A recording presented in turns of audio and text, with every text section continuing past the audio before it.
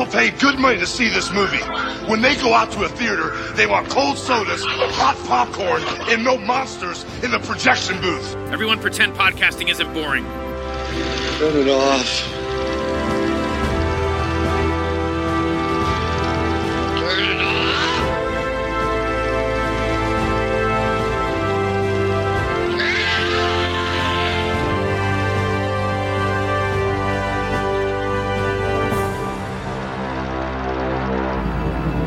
Úžasné. Vo vyšných vlkodlakách sa dejú čudné veci. Kde je? Kto, pane? Vona. Záhady, hrôzy, tajomstvá. A to všetko kvôli opere. Odhalte tajemství hradu v Karpatech v zlatej klasike Oldřicha Lipského. V nedeľu popoludní na Jednotke. Welcome to the Projection Booth. I'm your host, Mike White. Joining me once again is Mr. Jonathan Owen. Hello, happy Checktember. Also joining us in the booth is Ms. Emily Barney. A civil servant should only sing the national anthem. On this special Checktember episode, we are looking at Oldrich Lipski's 1981 film, The Mysterious Castle in the Carpathians. Based on the novel by Jules Verne from 1892, which may have inspired Bram Stoker's 1897 book Dracula, the film tells the story of Count Teleke of Toloco, played by Mikhail Dolk. Why do I do this to myself? Why do I volunteer to say these actors' names when I know I'm going to just struggle through it? Dolkolomansky. He's a blowhard opera singer who, along with his manservant, stop by the village where he learns about the nearby Devil's Castle, which is said to be haunted. We will be spoiling this film as we go along, so if you don't want anything ruined, please turn off the podcast and come back after you've seen the film. So, Jonathan, when was the first time you saw The Mysterious Castle in the Carpathians, and what did you think? I first saw it in 2015, and it was at the time that I was researching an essay on Dela Hasn't Eaten Dinner Yet. And so it was just a bunch of films by Lipski that I was watching as preparation for the essay. And I think because it was in that context that I saw it, it probably didn't register as strongly as it should have done, because I think because of the fact that the two films are in many ways closely related, and this is not exactly a sequel, but almost like a revisiting of similar ideas and a similar style, it kind of blended into Adela a bit. And so I think it took a few more viewings and a few more years to really properly appreciate it for what it is, I think. And I think what I've come to love about it is the gothic atmosphere that it has, which I think it genuinely does have, as well as being this very crazy comedy. Dr. Lemansky's performance in the lead role, which I think actually surpasses his role even as Nick Carter in Adela, and some of the wordplay and stuff, which I think is very inaccessible, at least to a non-native viewer on a first viewing. So yeah, it's something that I've come to love more and more, I think, the more that I've seen it. And Emily, how about yourself? I first saw it early in 2021, so we were kind of deep in pandemic times. I was just watching movies, and I watched 3 Oldrich Lipski films kind of in a row. I Killed Einstein Gentleman, then Mysterious Castle, and then Adela. In that context, it's kind of the least crazy of the 3. So I enjoyed it, but maybe not as much as the other 2, which, you know, it's a bonkers movie on its own. But at the time, you know, it kind of faded in the background, kind of like what Jonathan was saying. But so it's been great to revisit it for the podcast because it's very rewatchable. There's just so much you kind of see each time you watch it again. And now it's kind of one of my favorite Lipski films. And I'm more of a horror kind of, you know, weird person myself. So, you know, I really love just all the, gothic elements of it. And so I enjoy it very much now.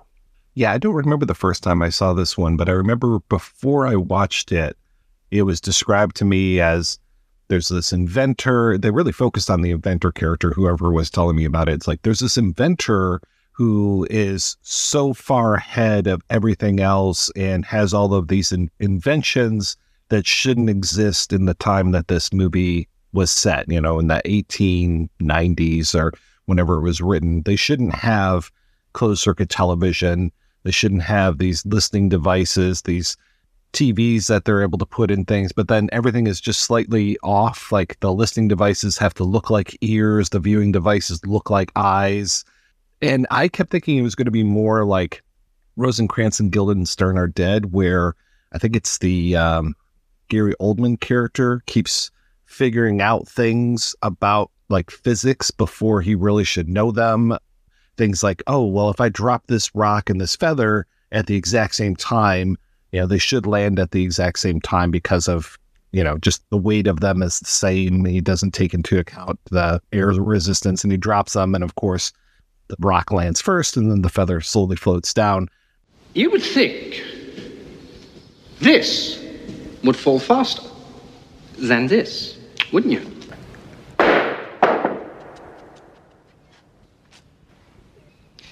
And you'd be absolutely right.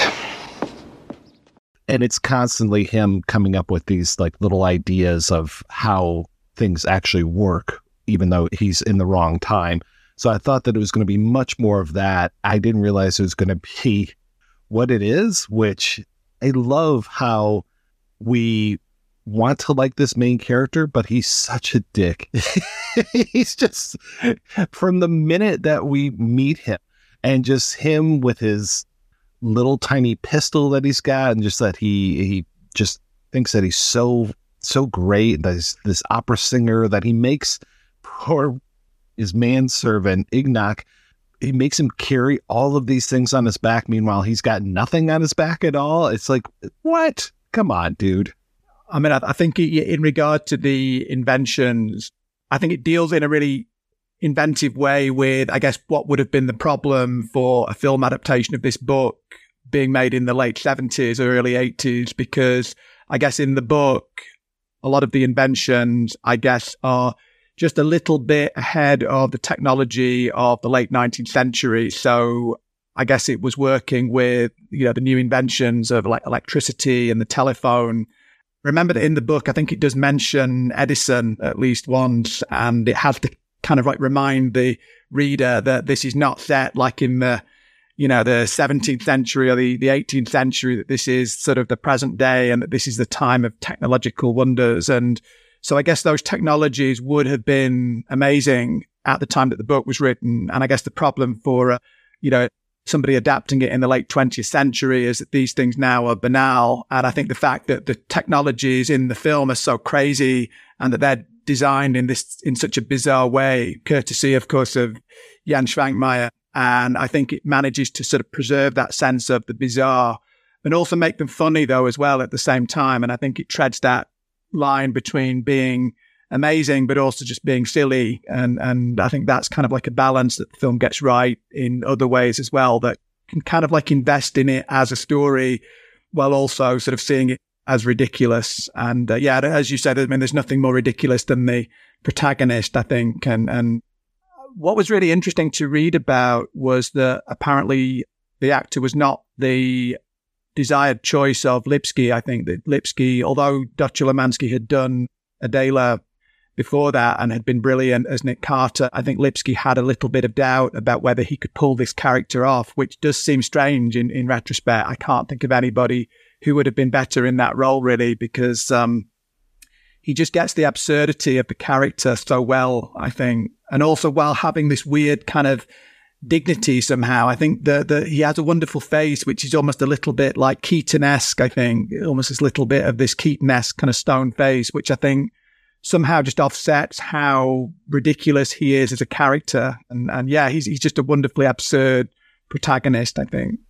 I really can't imagine anybody else in this role. As you said that, I was like, well, who else would play this? I mean, he does hit it so well.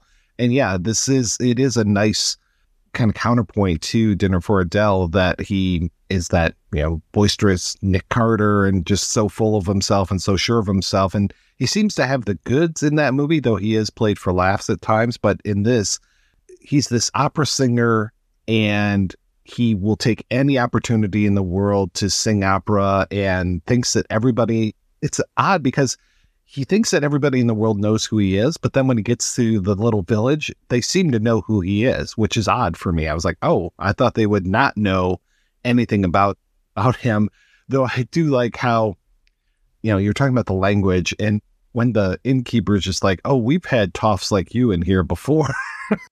I didn't take it so much that they knew who he was, just that they knew he's some rich, important man. Like, oh, Just the way he carries himself really sets him apart. Okay, that makes sense. And I think this Ignat says Milosti at something, which indicates, that he has this like high status, and then everybody is like in awe. Which is odd because in the original book, so the book starts off with this, it starts off with the shepherd, and he buys a telescope and happens to see that there's smoke coming from this nearby castle, which is supposed to be abandoned. And so he comes back to the village and he starts talking, hey, I saw this thing. They don't believe him. They look, oh, wow, there is smoke coming from the castle. And it sets off this whole adventure. It really captures the imagination of the local forester, Nick, I think his name is, and then also the local doctor. And they both go off to investigate stuff. And later on, after they have their little adventure where things end very poorly for them, a nobleman happens to come through. And just because he's a nobleman, people seem to treat him with just so much respect. They want him to come to the wedding of the forester and his betrothed. They're just so into him just because he's a nobleman, and they will try to listen to what he says, but at the same time, he just keeps laughing off all of the things that have happened to these people as superstition, or there's a logical explanation for all this. And nobody wants to hear that. The village wants to believe in the supernatural, whereas he's just like, well, it sounds like this happened. It sounds like that happened, and he doesn't know, of course, about things like the wire that comes from the castle all the way down to the inn, which is a two-way listening device where they actually will broadcast, the voice from the castle says to the forester, don't do it. You're going to be cursed if you leave, and basically stay away from the castle. But he is obsessed. He wants to go. And that character kind of becomes this Velia character here, the local civil servant who, I love this guy. And I love that he's got like a slightly lazy eye. So he always just looks goofy whenever I see him. Yeah, it's interesting that the book focuses so much more on the villagers. The doctor is a much bigger part.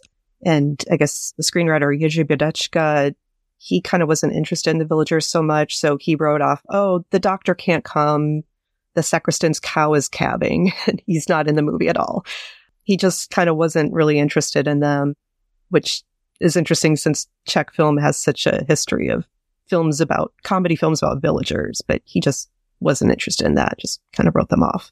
That's one of the big differences, I think, isn't it? That the book really takes a long time to bring in the Count. I think he comes in more or less about halfway through, and which is very strange. I mean, coming to the book from the film, I think you're thinking like, when is he going to show up? And you have a lot of these other characters, and I think that was one of the problems that Brodeczka had when adapting the book. I think he had a lot of trouble trying to find a shape for it and trying to kind of get the narrative going. And I guess that was his solution. And I think the Velia character is good because he is a kind of a conflation. One of the great things too, I think, is that he offsets the protagonist because, I mean, he seems like he is just this sort of what we would call in England like a local yokel, but he turns out to be much more perceptive than the Count, which is kind of funny that he, the Count brings all this supposed sophistication and civilization, and of course doesn't really notice anything. Everything has to be pointed out to him throughout the story. Yeah, in the book, he's much more of a hero, and he just kind of takes charge and is like, I don't want to go to the castle, but we have to investigate. I'm going to go. And yeah, so in the movie, he's, of course, just led by his desire to hear this sweet voice again. But he's kind of a dum-dum in the movie. Yeah, because there's this whole thing. Once he finds out that the castle is owned by Gortz, Robert Gortz, I think is how they translate his name in this. And he has history with Gortz, and we get to learn the whole history of stuff. And it's that part, I will say that this is an interesting adaptation because there are a lot of things that are very faithful to the book, but then there are other parts where we just go off in completely new directions. But this whole idea of the Count just happens to be going through this village and learns that the castle nearby is owned by his former rival, or his current rival, because he hates this guy because he blames Gortz for the death of, what do they call her in the book? La Silla, I think it is. But in the movie, she's Salsa Verde.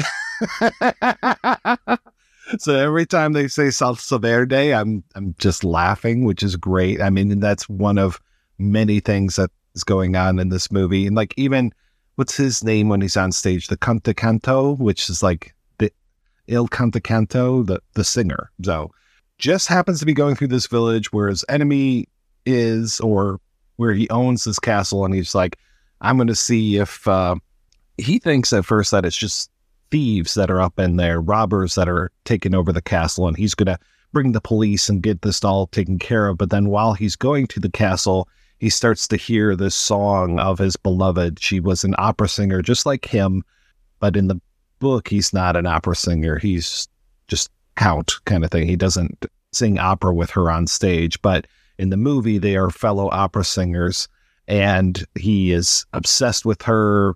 That she disappeared, or she died, but then her body was stolen, and Gortz left a note for him, so he's now obsessed with this, and that's really what kicks the story into gear. And it's interesting, like you said, that doesn't happen till halfway through the book. The book is oddly paced, I have to say. It's kind of a strange book, and then when we get towards the end, it just kind of fizzles out a little bit. It doesn't really have a great ending. This is, I would say, and please, people from the Jules Verne Society, don't punish me for this. I think this is a lesser Verne. This feels like a lesser Verne work to me. Yeah, this was the first Verne book I had read, and not being an expert or anything, I feel like, okay, I understand why I've never heard of this book before. It's likewise. Yeah. I mean, I only read it, in relation, having, I guess, studied the film. I only came to it through the film. Yeah. I don't think it's something I would have read, without any other reason. It's interesting that it has been adapted a few times, considering that it is a very difficult book, I think, to adapt. And I mean, looking at one of the other versions that was made, the Romanian version from the same year. I mean, it's interesting that too has to invent this whole backstory, because I guess that really reflects the fact that there's just not enough here, I think, without inventing other elements. And I think that, as you say, the fact that in the book, the Count is not an opera singer, and that then Budečka had to invent that whole sort of history about his relationship with Salsa Verde. I mean, I think from what I've read, I think that was the point where it came to life, I think, for Budečka. I think once he had found that element, he knew that it would work. And I think he had a lot of trouble initially trying to find his way into it. One of the other things I think that he worked on initially to try and sort of make it funny and to give it comedy was the language, because I think one of the really interesting aspects is the language that is spoken by the villagers. And you hear it especially with Vilia. So basically, Telika is speaking Czech, pretty much standard Czech. And then the villagers speak this weird kind of mishmash of, I guess it's like Czech, Slovak, and it's more or less this kind of like Cod Slavic language, which I guess would have been understandable to a native audience, but just sounds strange. And then you get little bits of like like Cod Romanian, like a lot of the names of things. It's like, I think you see Aparatula, for instance, when they're talking about like the TV set, and a lot of things have this kind of Cod Romanian feel to them. So that's another element that I guess Budečka brought in, this kind of linguistic parody. And yeah, I think adds another layer to it. But again, that was something that I didn't really catch on a first viewing, I think. Yeah, I noticed that with anytime there's text on the screen, I was like, that's not Czech. And then I would look it up and it's like, that's not Romanian either. It's just something he made up. So, and you'll see there's like Czech subtitles sometimes when something's on screen. It's because the Czechs need to know what it says too. It's just nonsense.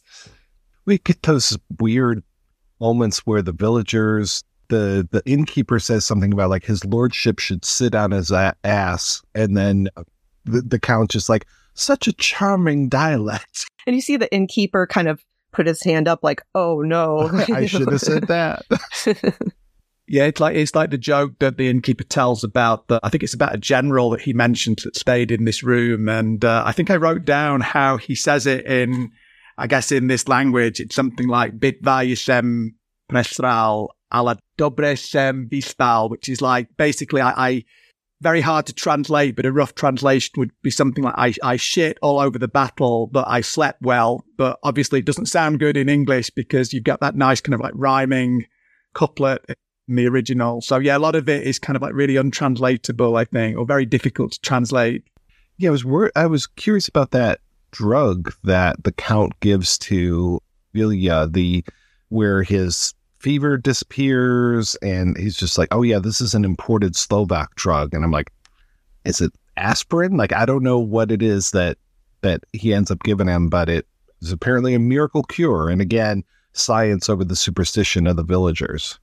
I kind of took that again as maybe it isn't something special. It's just him presenting it as it's important. You know, the Vilja's fiance is like imported, you know, and it's because I imagine, you know, Slovakia is kind of the more rural kind of area of the country. You know, they're not really known for their great achievements. So I think that was kind of a joke that it was a Slovak drug, you know, that maybe it's just.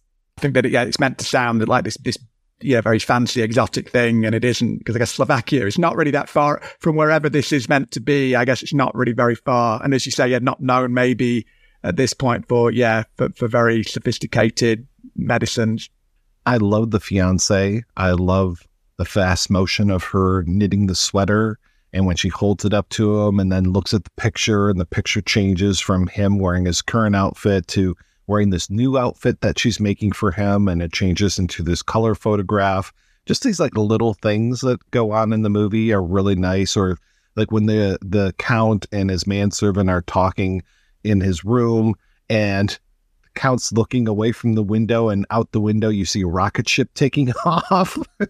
Just like he's completely clueless that there's this huge light in the sky, and nobody seems to notice that Orphanik, this character that we will meet shortly, that he is sending rockets out. And that was his 420th time, I think. And he's still missing the moon, but eventually he'll get it. He swears that he will. Yeah, this time it won't fail, you know. Oh, and then you get old Tom, the quote-unquote deaf and dumb guy in the village. Wow, that guy, that actor is amazing. The way that he moves his face and just his fake beard is beautiful. He seems to be the carrier of a lot of inventions. And I love the image of him going through the forest when he's taking message up to the castle and he's riding on that little scooter thing. And just the way that his cloak is covering it all, and just the little smokestack is coming out the back. I love that. And I love the music during that part as well. The music in this movie is pretty fantastic. There's a lot of really good caper music, isn't there, I think, in that? Yeah, because there's even a scene later on with some people that work at the castle where it feels very Keystone Cops, and even the policemen themselves feel very Keystone Cops. Yeah, there's a lot of fast motion, isn't there, I think, at certain points. I mean, I think the actor who plays Tom, and that's another name, actually, which is doesn't really translate as well because I guess literally the name is, it would be like Tom Deaf and Dumb, which the translation is Tom Hluko Niemiec.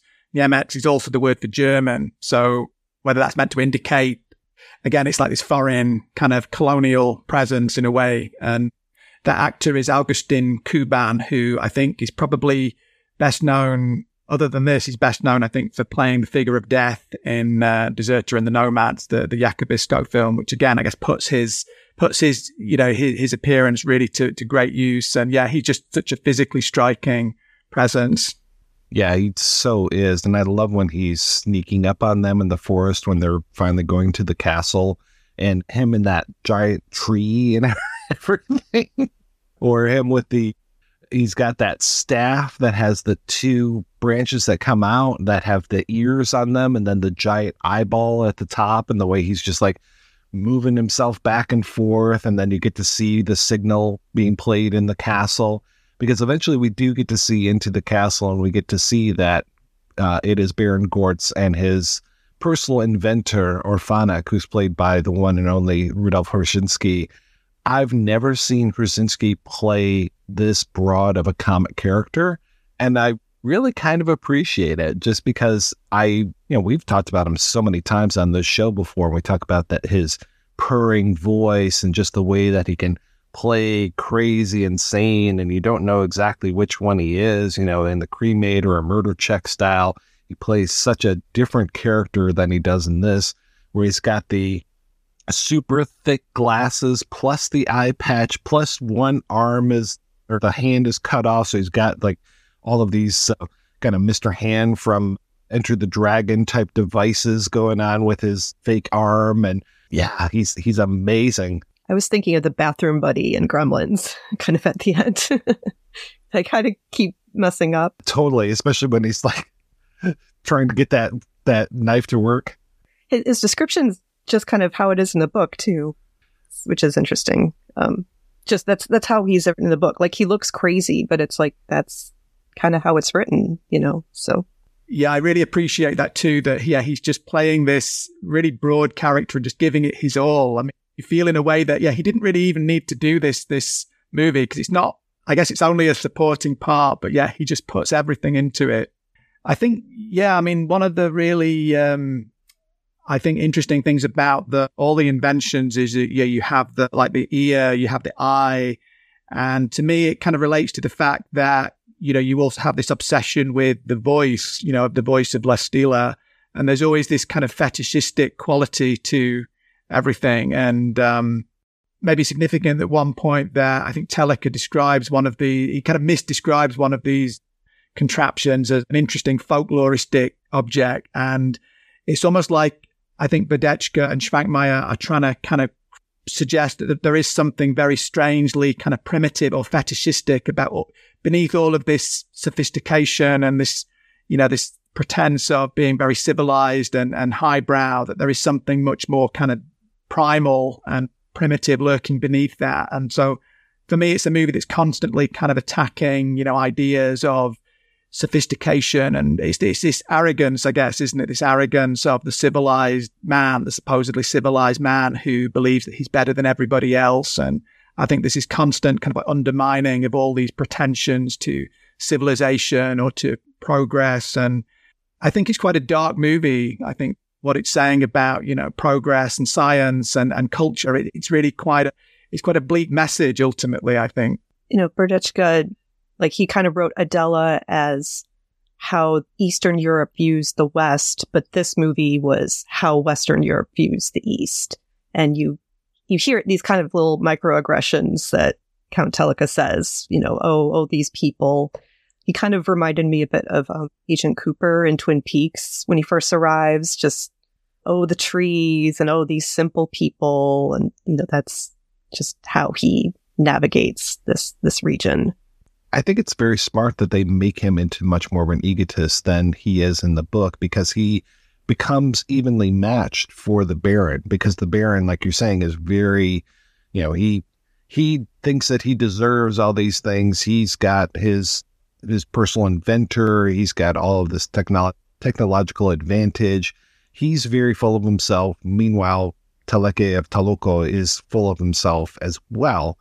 Both in the book and in the movie, they get rid of Ignatz pretty quickly. He goes to find the police, but I think it makes sense that they keep Vilja with the Count. So it's like basically 2 against 2 with that. And then also I like that Vilja is in love with Salsa Verde as much as the Count is, even though he's just had the one encounter, but he can't get the song out of his head. He just keeps seeing the image of her in her full opera regalia singing this aria, which he happened to spy through a window before the chain that he's holding on to becomes electrified and makes him drop, which again is very much like it is in the book. I think my only problem with the film is that doesn't have enough of Vladimir Brodsky, I think, because I think the way it sets it up is you imagine that he's going to play a much more important role and that he's going to be almost like the kind of Dr. Watson, although I guess maybe a more perceptive Dr. Watson to the main character. And then he's, as you say, pretty quickly dispatched and really replaced, I guess, by the Belia figure as the sort of second fiddle. But yeah, I think that's true that there is this sort of mirroring of the protagonist and then of Gort. And I guess they represent, in a way, the two faces of supposed civilization, isn't it? It's like high culture and then science and technology. I think there is this, as I say, there is this sort of constant kind of critique and satire going on, I think, about the pretensions of those things. And I mean, from what I've found out, I think Berdechka was not really a big fan of opera. I think he personally had this feeling that opera in the sort of 20th century, that it was kind of ridiculous, and he apparently liked opera music, but he didn't really care much for actually watching opera. So I think there is this constant pricking of pretension of high culture, and especially opera. And I guess also in regard to science, I think at this point, I guess at the time when Verne was writing, I mean, one could be maybe optimistic about the promise of science and of technology. But I think by this point, there is a sort of cynicism. And what's interesting is that there are those two, there's a couple of references to the technical revolution, aren't there? At one point, I think it's Gort who mentions the scientific technical or scientific technical counter-revolutionaries. And there is perhaps a cheeky little dig there at, communism itself, I think, as this promise of, this progress and modernity, which has not come to pass. The costume that the Count wears when he gets that telegram, and he has that ridiculous like swan headdress that moves. I don't know if that's an actual opera or... Does he fly to see her? Because it looks like it starts to move, and then next thing you know, he's joining her on stage. Or they show him on a train. Oh, that's right. Or sort of like a coach or something. But yeah, there's like a scene of the wings flapping the headdress before he takes off. I really like that we have his flashback where he showing his point of view. Here he's narrating it. And then later on, we get her flashback, which is very odd because she has no agency in this movie whatsoever. But we get her flashback and she starts to narrate it. And we get to see what happened after they parted. And we get to see what a sex pest the Baron is. I mean, I love that whole sequence, especially the editing of him starting off in the back of the theater and then moving closer to the camera in all of those opera boxes and him holding his ear. I mean, Milos Kopecki that plays the villain? He's fantastic.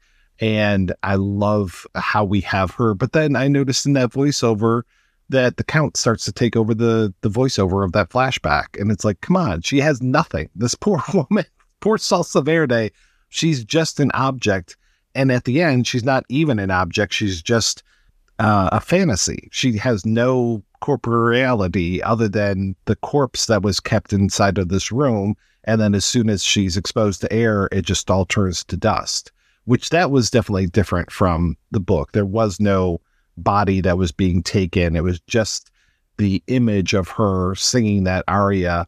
And in the book, it's interesting too, because it's 1890 when the book comes out. So we're a little bit away. I mean, Muybridge has to be doing his experiments. We have some early cinema stuff, but the way that they discuss it in the book, it sounds like a painting of her was turned against this mirror. So it looks like it's really her as opposed to an actual motion picture image, which is what I think we're getting more towards with the movie. It feels more like a motion picture, and it feels like he's in his little projection booth when he's got her singing her aria, and then he's married up image and sound. He's got the little wax cylinder for her voice. So I'm surprised that didn't go even more out there when it came to those inventions. Yeah, I was kind of disappointed reading the book because the inventions in the movie are so crazy. And I mean, they talk about creating all these, lights and sounds to scare the villagers away, but they don't really say what they're scaring them away from. Like, they don't talk about what Orphanic's working on. So yeah, it was a little strange, but then you have to kind of remember, okay, 1892, like, this was revolutionary for the time. I'm just a spoiled modern person reading this. I know what you mean though. Yeah. Cause I think when you get to the, description of Blestila and how this illusion is being produced, it doesn't really tell us very clearly in the book. I think you're just meant to figure out that it's some kind of combination of, it's like some kind of like animated portraiture using like light and projection. And it's a little bit vague somehow. And I think, as you say, it's probably a little bit early for cinema, but it's kind of gesturing in that direction. And then I guess in the movie, it is just, in part, it is just that actual like movie projection, which I think gives it, and I think this is something that's been said, I think in the Brian Tabez review of the film from the time that it was released, I think where he says that there is this, in a way, self-reflexive element to the film where it's almost like implicating itself in that production of illusion. And it relates, I guess, to the way the film begins, because you get the first scene where it's showing you the I guess it's like the room of Gort, and then it shows you that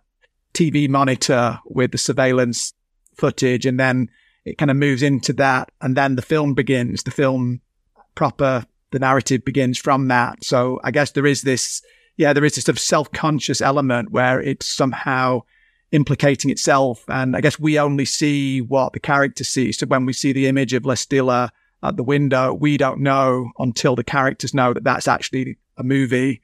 So yeah, I think that adds a nice touch of kind of self-consciousness somehow to it. And clearly it doesn't seem like film has been invented yet in the time period of the movie, because, the Count, he's shocked when the film gets knocked over and it disappears. Like, he has no idea what's happened. Right. And obviously nitrate stock as well, since it burns up like nobody's business. Yeah. And that was the thing about Verne, is that people still talk about is, oh, wow, he was so visionary and he was always thinking about the future and, would come up with these ideas in his science fiction that would eventually come true. It's very kind of Arthur C. Clarke as well with some of his forward thinking. I think a lot of science fiction authors are always trying to figure out what the future is going to bring. And Verne was very good at it. But yeah, to your point, it's like he's so close to talking about motion pictures, but it's just a little too early. And I kind of wish that he had gone a little bit farther. Obviously, no offense to Jules Verne, he's doing the best that he can in the late 1800s here. So that's great. But yeah, when it comes to Mysterious Castle being done in 1981 to being done, almost 90 years later, it's like, okay, yeah, you can go bigger. You can definitely go bigger. So I did like that they did go bigger and that they have the TV monitors, because I don't think we get the monitoring really. I think it's just audio that we get from the pub up to the castle. We don't get the visuals as well. Almost glad that they didn't broadcast the audio from the castle to the pub and create all of that stir that we have. Like you said, they go away from the village pretty quickly. We're just there for just a couple scenes. We don't get a lot of village time, and we really spend more of our time going to and being at the castle. And I love the whole thing of the room that they're in, where they have the door that basically has the magic eye that will open the doors, and they just like a couple of yahoos just jumping back and forth through this door, like, woohoo, this is great. And I'm like, was I like that when I was a kid? The first time I went to a grocery store and the door opened for me, I probably was. And it kind of helps set up just, they're not used to technology. Like the fact that this is something a child would be excited about, that this is just something completely new. Billy doesn't know what a WC is, And it's an amazing one, isn't it? That toilet with the kind of weird sort of ornamentation along the seat. Would neon lighting have been invented? Because that's another great moment, isn't it? When you see that lit up. Well, that sign is beautiful. Sort of doorway. I love that bit. And you still want to go through it? Yeah, over the big arch with the two fingers pointing. Welcome, Count Teleke. And I love how Gortz is always on him, calling him Count Toloco of Teleke instead of Teleke of Toloco. Teleke. Teleke. Yeah, I was just going to go back to the issue of names and of food, which I think is something that is kind of constantly there, isn't it? I mean, you have like the salsa verde, and there's one great joke that I actually had to look up because I'm not really sort of refined enough to have eaten this. But one point, when he's displaying, when Gulix is displaying the objects that belong to famous composers, and then you come to the Torna dos Rossini, which is this, I think it's like a steak dish with foie gras, isn't it? But there's that kind of constant kind of combination of, I guess it's like high culture, sort of confronted with food or with the body. And again, it's this constant kind of mockery, isn't it, of the pretentiousness or the sort of high-flown qualities of opera or of highbrow culture. And again, I guess another variant of that is the scene with the chamber pot, which he's singing to as though it's this holy grail. For me, that's all about Badechka, I think, and his, I guess on the one hand, being very sophisticated, very sort of cultivated man, but at the same time, also being aware, I think, of the sort of excesses of pretension that people could go to. And yeah, there is this sort of constant, I think, mockery like that. I got a kick out of the Baron's quadraphone when you first see him, and he has all the gramophones surrounding him. I work in like the kind of audiophile industry, so that's totally how audiophiles are today. So I got a kick out of that. And I love that Orphanik, yes, he does help out the Baron when he can, but he's just so much more into his own experiments. He really just doesn't care when he's making the apple float. And it's great. He's got an anti-gravity device that he's working on. It like it's nothing. It's just like, and the apple floats up. And the Baron isn't impressed or anything. He's just like, what are you doing? And then eventually the apple falls and splashes and gets all this stuff on the Baron's nice white shirt. But he's just constantly doing stuff. The whole thing where he's putting a plug up his nose. Just like, animal electricity test. It's so good. And then he finally uses that to like ruin the phonograph recording of Salsa Verde just to get his revenge, because once the Baron's done with Orphanik, once he's done with everybody, he just wants to cut all strings, and he blows up all the workers from the castle. He tries to kill Orphanik, but man, the end of this movie where you're just like, is this guy dead now? No, he's getting up. He's gonna do some more. Well, what about that character? He got stabbed. No, he's gonna get up. He's gonna do some more. It's like, nobody's really dead at the end of this movie until the walls start tumbling down. I think Orphanik even says, like, I'm definitely dying at one point, and he still doesn't die, though. Must be the only film with an execution by double bass that I've ever seen, I think. I love that the Baron, too, is obsessed with beards. He's got that whole thing. He loves Tom because Tom's got that great beard. And Tom's beard does that awesome thing where it pulls apart and there's different objects on his chest. There's the one where it's the 3 guns. There's another where I think it's a portrait of Bastilla or Salsa Verde that he's got there, which it's fascinates like a pinup. Vilya. Yeah. Right? Okay. It's a pinup with a bare bottom. And that he's so mad, the Baron is so mad at Orphanik because he's only got the goatee, and he's just like, why don't you invent a beard for yourself? And when it's finally revealed that Toma's beard is fake, like the Baron is so upset. And I thought for sure when Orphanik had this knife going, I didn't think he was going to stab the Baron. I thought he was going to cut his beard off. And I was just waiting for that to happen. I'm surprised he doesn't make fun of Toloko for having no beard either, because he's a very clean-shaven man. At least Vilya's got the mustache. That scene with Orphanik and the knife, like, that was pretty creepy. That's probably the scariest moment of the movie. Yeah, it is a bit of a shock that you do see the blood, don't you? I mean, I think for this, maybe, I guess by this point, they were a little bit freer in what they could do. But yeah, I was a bit surprised to see that, yeah, it actually is a real stabbing and that there's blood. And then you have that scene of it's like an animated scene, isn't it? Of the fake arm and the various like implements coming in and out. Of course, I mean, I guess even if we didn't know that this was Schwankmeyer, I think we would guess. And I think this actually was made before Dimensions of Dialogue, but it's almost like a run up to Dimensions of Dialogue, isn't it? With those kind of like exchanges of objects and the mismatches of objects. So it's nice that Schwankmeyer got this opportunity. You almost feel like he's kind of playing around with some of his ideas there. And I guess this is sort of coming the end of the point where Schwankmeyer had been banned from making his own films. And, he would get these projects like this. And of course, he worked on Adela as well. And it's nice that I think Badechka, who I think was in many ways like a sympathetic spirit to Schwankmeyer, that they gave him this chance to kind of try out some of his kind of crazy conceits and ideas as well.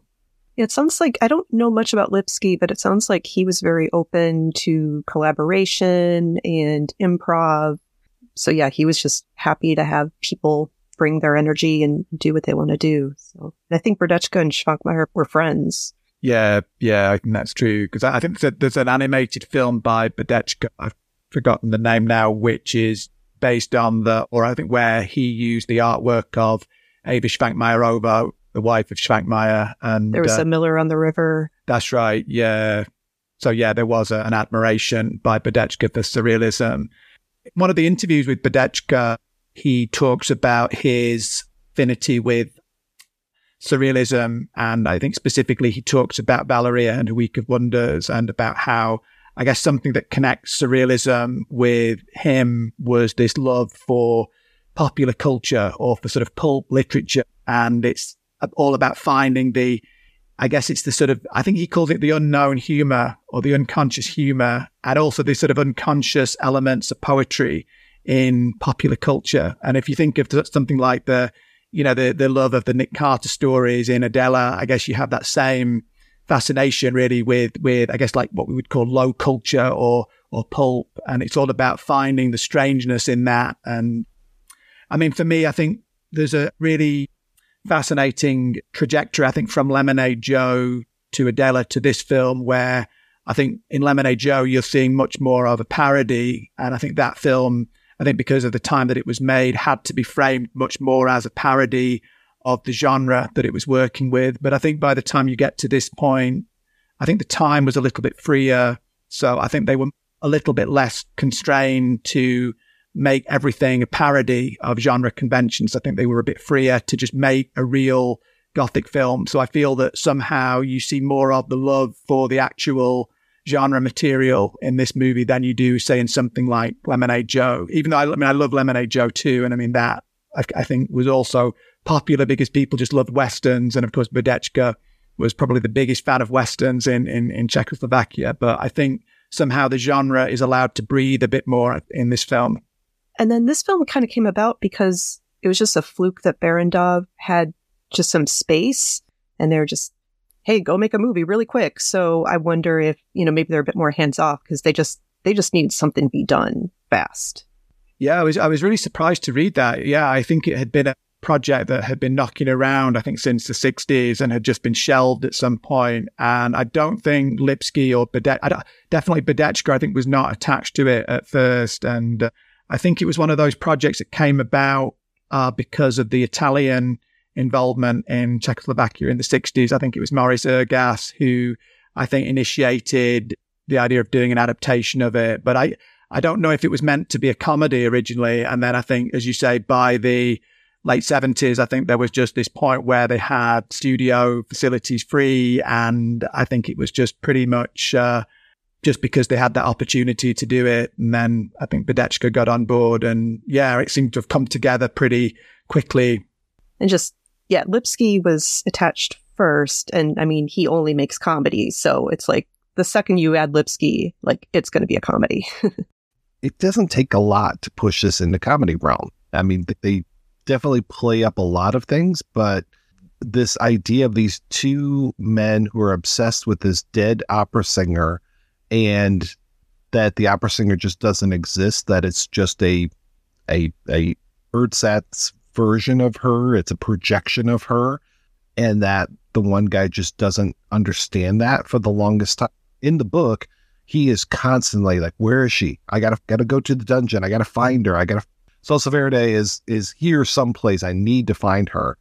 And in the movie, it's, yeah, he kind of does that, but he's not nearly as obsessed. He seems to be I don't know, he sees the body, sees her there, and I think that sates him for a while, but then when he finally hears her singing and rushes in and destroys the mirror accidentally, there is inherent comedy to this, I think. But I found while I was listening to the book, because I listened to it, I didn't read it, but I found it felt very much like it was doing that whole thing that a lot of authors were doing at the time, the whole idea of serialization, because it felt very serialized as far as each chapter would take us to a point where it left us wanting more. And I really appreciated the way that he did that. Again, I don't think this is the strongest Verne book out there, but I liked how he was setting up each chapter. And even when it came to the return of Nick from the castle, that we start off with his fiance and we get to hear more about her. And then eventually his story rejoins her and we get to hear a little bit of what happened. So as a reader, I was like, or a listener in this case, I was really intrigued as far as like how they're going to get back to this and tell me more about this story, because we end one chapter with him, with the Velia character, the forester, trying to, he tries to climb up this chain to get around the drawbridge, and next thing you know, he's passing out, and then we don't know what happened to him until the end, near the end of the next chapter. So I thought that was a nice way that he doled out information, and I was really paying attention to how we get information passed along to us in this version of it, just again with, you know, when we meet Velia, when we meet Taleke, when we meet Orphanik and the Baron. I mean, like I said, it does take a long time for us to actually see the Baron's face, but then once he's there, he is big presence. And in the book, Bastila, like, she never actually sees him. She just feels this presence. So it's kind of funny that the movie does this 180 where, you know, Milos Kopetsky's just in your face and with all those great faces that he makes. When she says, I never want to see your face again, he's like, okay. And then the next thing you see is he's all bandaged up. And the way he's in the audience, just like bandaged completely from head to toe and trying to clap and everything. I'm just like, yeah, this is great physical comedy. I love it. And in the book, it's like she likes the Count, but it seems like her motivation to marry him is more, she just wants an excuse to retire, to get away from the Baron.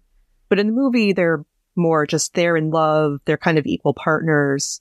And then she tells the Count about the Baron, and the Count says, hey, let's get married. It's kind of a more equal relationship in the movie, even though she is a very small, minimal part of the movie. And her death is so strange, where I'm like, did the Baron steal her soul by capturing it? Like, I kept thinking that he had a motion picture camera because I wasn't aware of what was going to happen. So I kept thinking that he had a camera in the audience and that he was capturing her. And the night of her final performance, she does this big aria, and at the end, she passes away. And I was like, well, did he steal her soul with this equipment or something? But no, it just seems like this odd coincidence that she happened to have an aneurysm that final night. And at least in the movie, it feels like she was scared to death or something, but I'm not exactly sure what happens, why she has to die at that moment. Well, but she faints when Taleke gets the telegram to go to her, and she faints, and then it's, they say, oh, she has a heart condition. So I think the Baron is just playing on, like, he knows she has a heart condition, and he knows he can make her at least pass. I don't think he intended to kill her, but he knew he could at least have her pass out, and he could kidnap her. But yeah, in the book, it's not as clear, I think, what happens. And then in the film, he delivers the ultimate shot, which is the sort of party blower thing, isn't it? It's just really ridiculous. And right in our faces. Should have been a 3D film. Jonathan, didn't we just see a bust of Beethoven in Murder Check style? Good question. That sounds right. I can't remember offhand, but it would make sense. Yes, I think in the protagonist's apartment there is a bust of something. Okay, because when they use the bust of Beethoven to break down the door, this feels very familiar. And it's okay, of course, because Beethoven only wrote one opera, so... And I just watched 4 Murders Are Enough, Darling, and I think there was something with a bust of some prominent person in that too. I think that maybe that's where I'm getting it from. That's probably where it's at. Because I knew sometime this month I had seen a bust of Beethoven other than being used as a battering ram. And just the way it gets progressively more squashed, doesn't it, each time? It's really, again, total disrespect for high culture. When I love when Orphanic is finally dying and he gives all of his inventions over, and he's just like, make sure that these go to a safe place. And then you get to see that odd animation at the very end with all of the rats eating his book. It's so bad. You forget that the movie ends with the Count murdering himself because he shakes apart the opera house that he's in. It's a dark ending, isn't it? I think the fact that it's animated and the tone is still so jolly kind of belies the fact that it's pretty nihilistic, isn't it? Because again, and that's the ultimate commentary, I guess, isn't it, on both opera, the high culture, and the technology, or the sort of idea of scientific progress, because both are put paid to pretty quickly. And the tone of the movie is, this is the best thing. We didn't really need those inventions. They could only have done harm. So just better let the mice eat them. Yeah, it's a very funny movie, but it's very, just a man takes a woman's body and keeps it preserved in this room. And, it's very dark. Especially when you see the corpse after it's disintegrated and you just get the teeth and the hair and then that machine that was making it look like she was breathing. Ugh, that's really pretty gruesome. Yeah, I really admire that they went there because, that could have just been done in a very silly way and just in this very pathetic way. But there is something creepy, isn't there, in that, I think, especially as you say, the teeth, the sort of like the sense of this body that's just been reduced to sort of like mechanical, like automata. It's a very, there is something pretty gothic about that. And I mean, that's not in the book at all. I don't think there's anything, there's nothing comparable to that really. So I do admire that they kind of like actually did something that was a little bit more serious there. And the way the Baron talks about her, he says, oh, she's only good to polish silver with now. And it doesn't matter that her body disintegrated. I own her soul. I own her voice and her image. Towards the end of the book they destroyed the image, but he's got the voice and he's got that basically the wax cylinder type of thing with her voice on it. And that's when the Brodsky character shows up again and shoots that out of his hand, destroying it. And that's when he's just like, I give up completely because now I don't have anything from her and I'm just going to pull these castle walls down on myself. A little bit different here in this version, but pretty similar, I would say. I mean, he does get the voice destroyed by Orphanic, and then he eventually does get the castle walls down on himself, but don't think it's necessarily his choice in this one. No, in this one, he has the detonation device, and I think that's right, the wireless detonator. So it's like, okay, I have nothing left, so may as well. And I do love the final shot of the entire film where Vilja is now married to the mayor's daughter, but he's still dreaming of Salsa Verde, and he's basically got her in his arms, and then all of the characters are back. It's very much, the curtain call for the film, like literally a curtain call for the film, because they're all on this proscenium, and you can see all of the characters back one last time before the curtain closes. And it's just totally mismatched, isn't it? I can't remember. Because you see, I think Vilja is with La Stila or Salsa Verde, and Orphanic is just kind of like lying across the stage, isn't it? And it's just, the most mismatched combination of couples you could imagine, I think. And then the curtain closes, and it begins and ends, doesn't it, with the curtain call, which is a nice touch, I think, because again, it's that sense of self-consciousness, I think. Let's go ahead and take a break and play an interview with author Teresa Bordechkova and film programmer Irina Kavarova right after these brief messages. Get ready for the ultimate adrenaline rush in Meg 2, The Trench, as action star Jason Statham reprises his role as rescue diver, naval captain Jonas Taylor, and joins Chinese star Wei Jing in Ben Wheatley's sequel to the hit film The Meg. Set 4 years after the events of the original film, Statham leads a daring research team in a battle of survival against multiple massive Megs. Look for Meg 2, The Trench on digital, Step into the gallery, dear friends, for horrors, nightmares, and spooky tales. This is the Midnight Viewing Podcast, and we like to discuss the frightening world of television horror anthologies. From Rod Serling's Night Gallery, to Tales from the Dark Side, to Hammer House of Horror and more.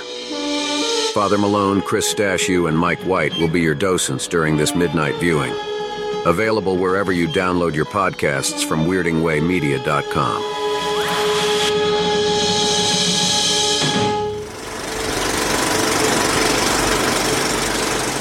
My name is Teresa Rdečková.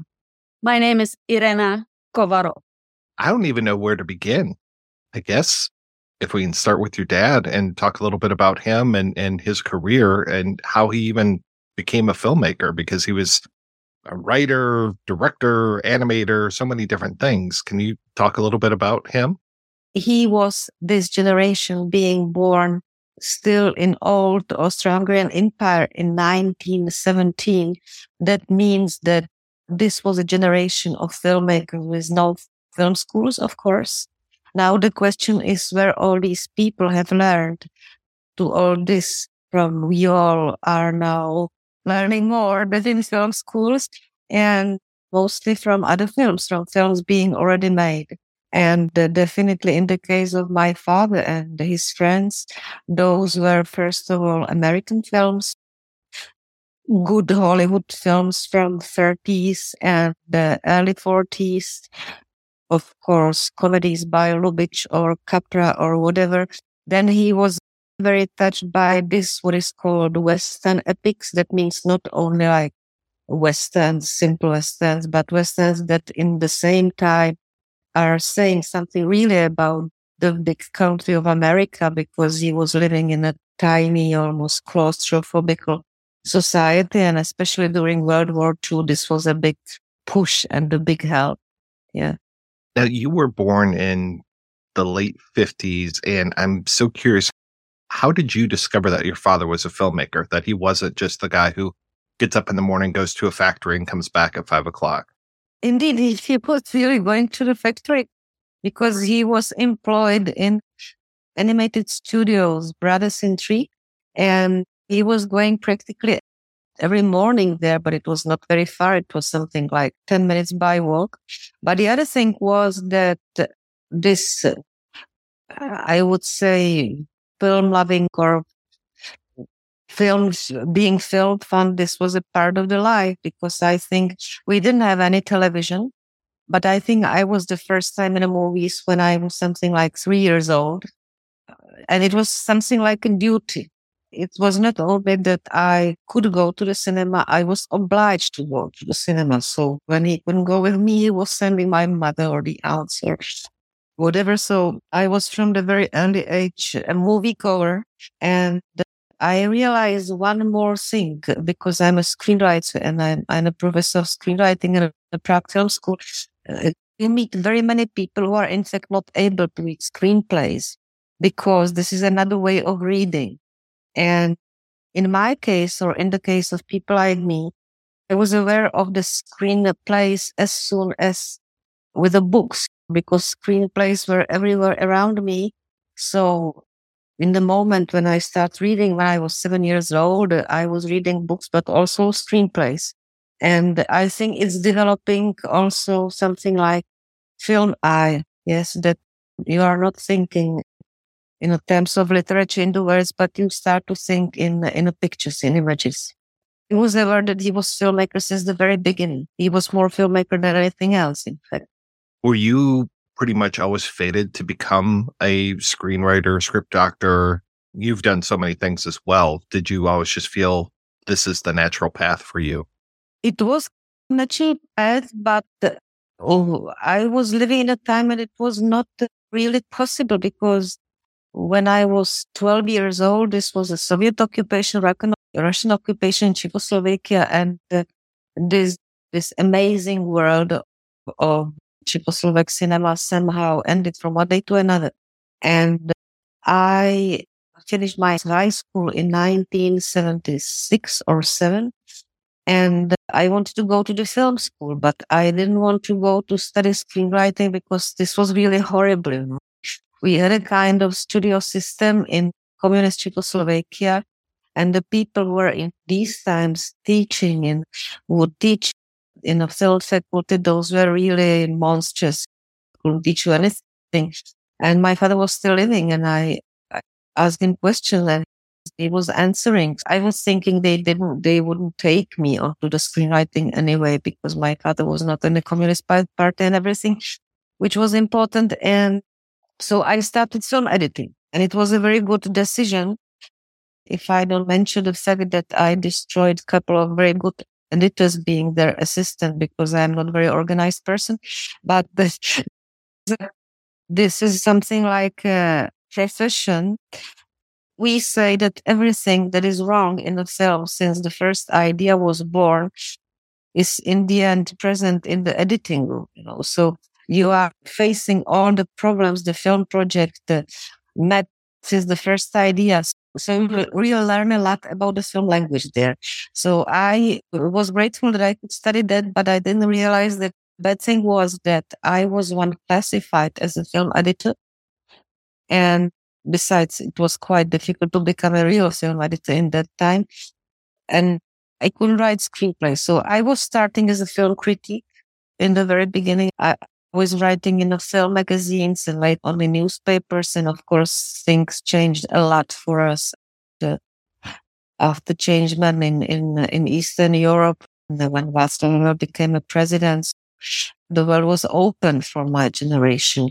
But in the same time, the world was open, but the film industry collapsed totally in this moment in the post-communist countries, because the studio system were, in fact, funded by state. It was more complicated, but more or less those were the state enterprises. And suddenly there were no clients and no business and everything. So everything changed.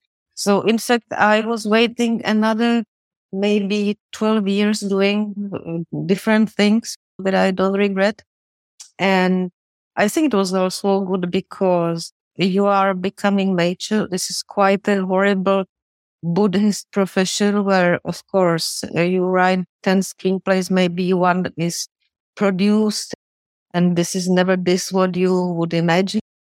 What is the value of the screenwriting is that you like the project in the moment when you are working on it. And I think my father was very much aware of it. I learned this from him, that this is not very often this is not the result because it's very uncertain, but this is the creative work itself on a project. How did the Prague Spring affect your dad and his fellow filmmakers? He was one generation elder than the filmmakers of the new wave, let's say. And a good thing for him that he was never really a part of this communist system, but this was a very special group of the artists who were functioning, in fact, as a kind of vitrine of communism. This was, for example, the puppet animator Jiří Trnka or some others. Those were people who were mostly doing films that were unpolitical, much closer to the Western culture. They could travel because they could speak languages, which was not obvious because the Western languages in these countries were forbidden since the beginning of the 50s. I think my father had a kind of reputation since the 50s already, or the late 40s, because he was first the screenwriter of Jiří Trnka. And the second, he was a screenwriter of another actor and also Jan Very, who was in fact something like an astral twin of Orson Welles, if you know, this kind of the very general artist. And they wrote together a very beautiful comedy about Emperor Rudolph II, which was very funny. It was a huge success. So from this moment, Jiří Brečka was classified as someone who is not bringing troubles, but success, and this was good for everyone. For example, he was working with Wojciech Jasný on his very beautiful film, One Day, One Cat, or When Cat Comes. It has, I think, Irena knows different titles. It's called Cassandra Cat. I think it was never released, in fact, in the United States in the end. Was it? I'm not sure if it was, but it's definitely now out on beautiful Blu-ray. He had a humor, he had a poetry, he was oriented very well in the contemporary Western film from Western Europe and from United States. And he was one of the admirers of, let's say, America legend. Yeah. He was never in United States. In fact, he was supposed to go there twice, but he never came out from the different reasons. But he saw so many films that he had his special vision of United States, I must say, without having any illusions, because we had an access, as very few people had it, to the American press and to the American film press, like American Film or Take One, or also different American magazines. And that's how I learned English, for example. And so in this mood, he made this film called Lemonade Joe with Oldřich Lipský, which is in the same time parody and chant of admiration towards American legend. Yes. Because you must realize that people who were working on Lemonade Joe, those were very often people who never saw Western films in their lives, So they had this love they had from the pictures, from the telling of the others. And I still have a collection of the pictures from a classical American Western, very good ones. And if you see them, you can follow to which point, for example, the photographical composition of Lemonade Joe is taken, or if is stolen from these classical American films made by John Ford or the others. This is very interesting. So his view on America and its culture was very, I would say, ambivalent.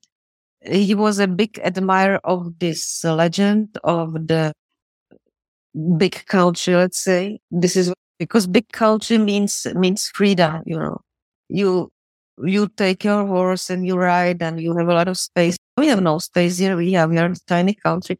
And plus this was a communist country, so people were really close, like in a shoebox. And the other thing was that he was from time to time very skeptical towards official American politicians and so on, which was not always the case of the people who were American fans in Czechoslovakia. For example, he was someone, when would he live in the United States, he would certainly vote for Democrats. And this kind of personality. And then after, this was your question, after 1968, because he was not in communist culture, this was good for him because he couldn't be kicked off the Communist Party. So he still could stay in the studios in Barrandov. In these times, people are employed as screenwriters or directors, and they were earning something like a basic salary, which was very low. And only after shooting, or only after being employed, making a film, they were paid better. That means that he was something like out of business for the moment. The last film he was working on really well were Prague Nights, that Crocodile really is last month. But in the same time, he was still writing, and he wrote a couple of screenplays that were never released and realized. And then, because he was very much friend with the director Oldřich Lipský, who, by the way, has 100 years anniversary, 100 years from his birth next year. And Lipský was still part of the system. They were thinking that they would love to do something else together after Lemonade Joe.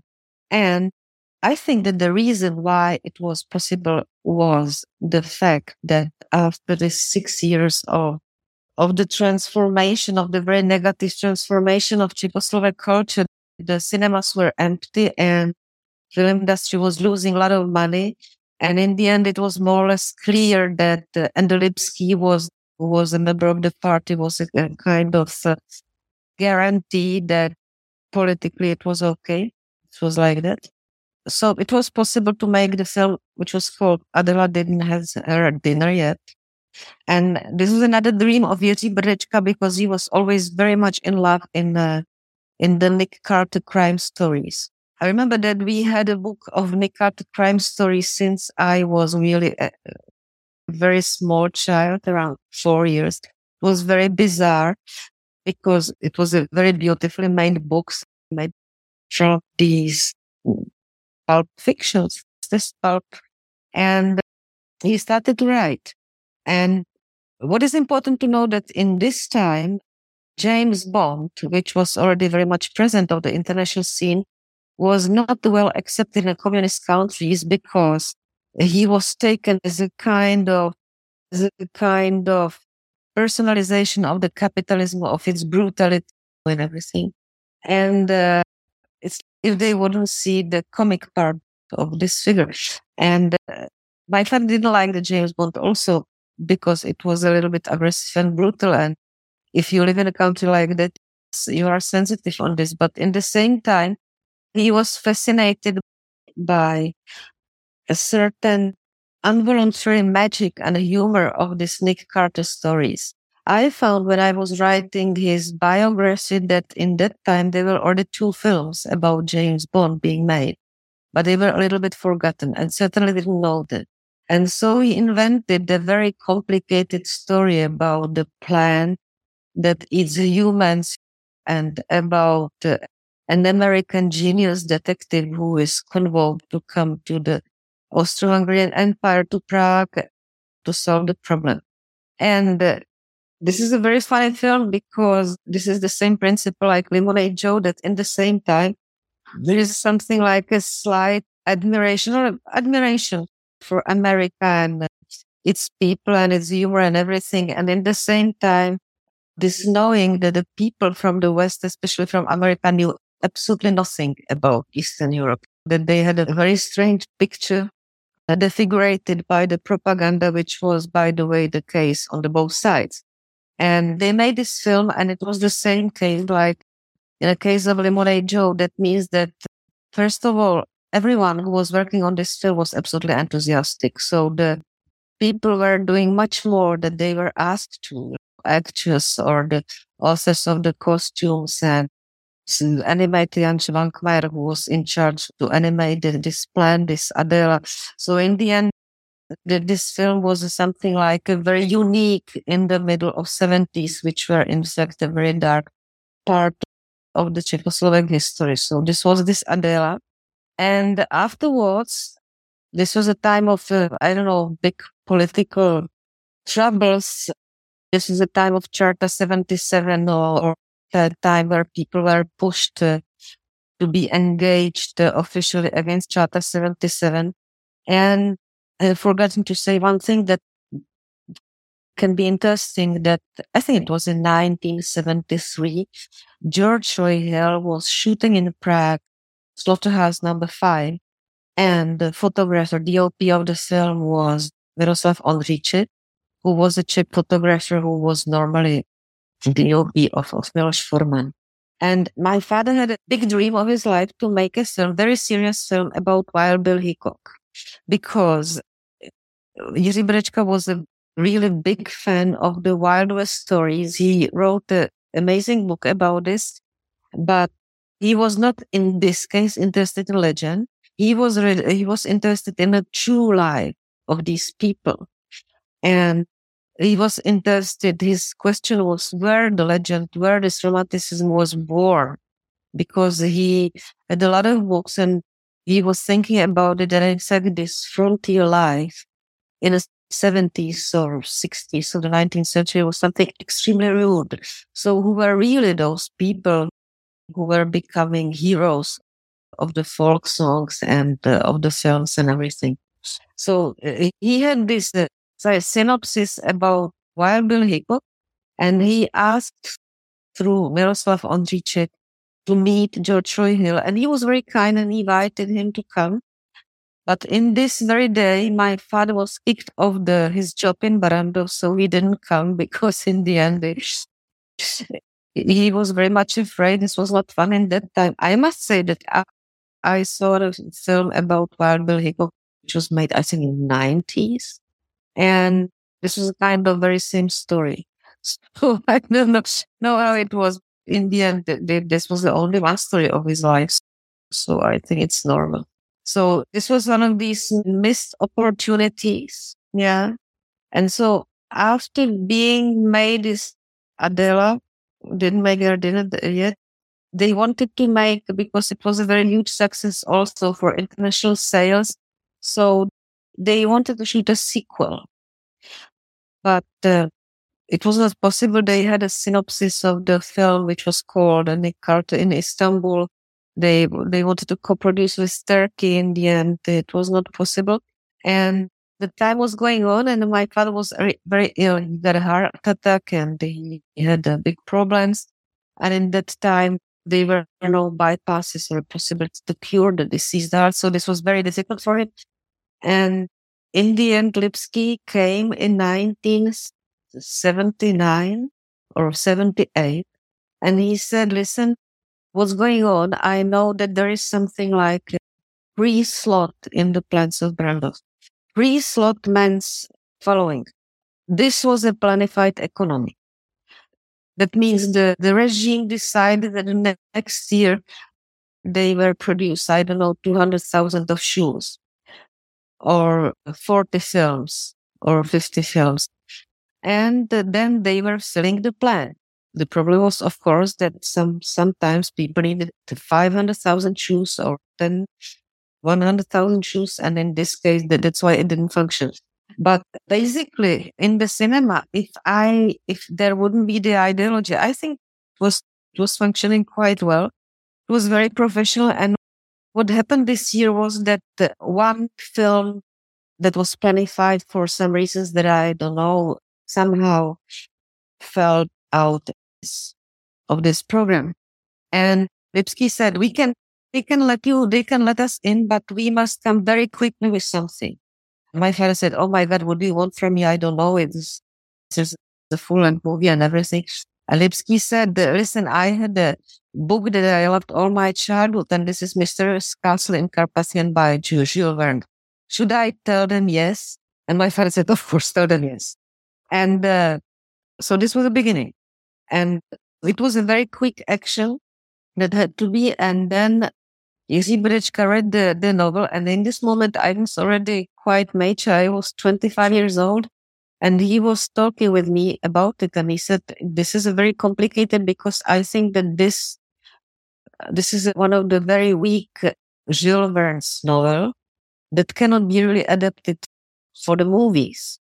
I must say that he was already involved in Jules Verne's novels before, because he was co-writing 2 films, which was Baron Munchausen and before very famous film, The Invention of the Disaster by Karel Zeman.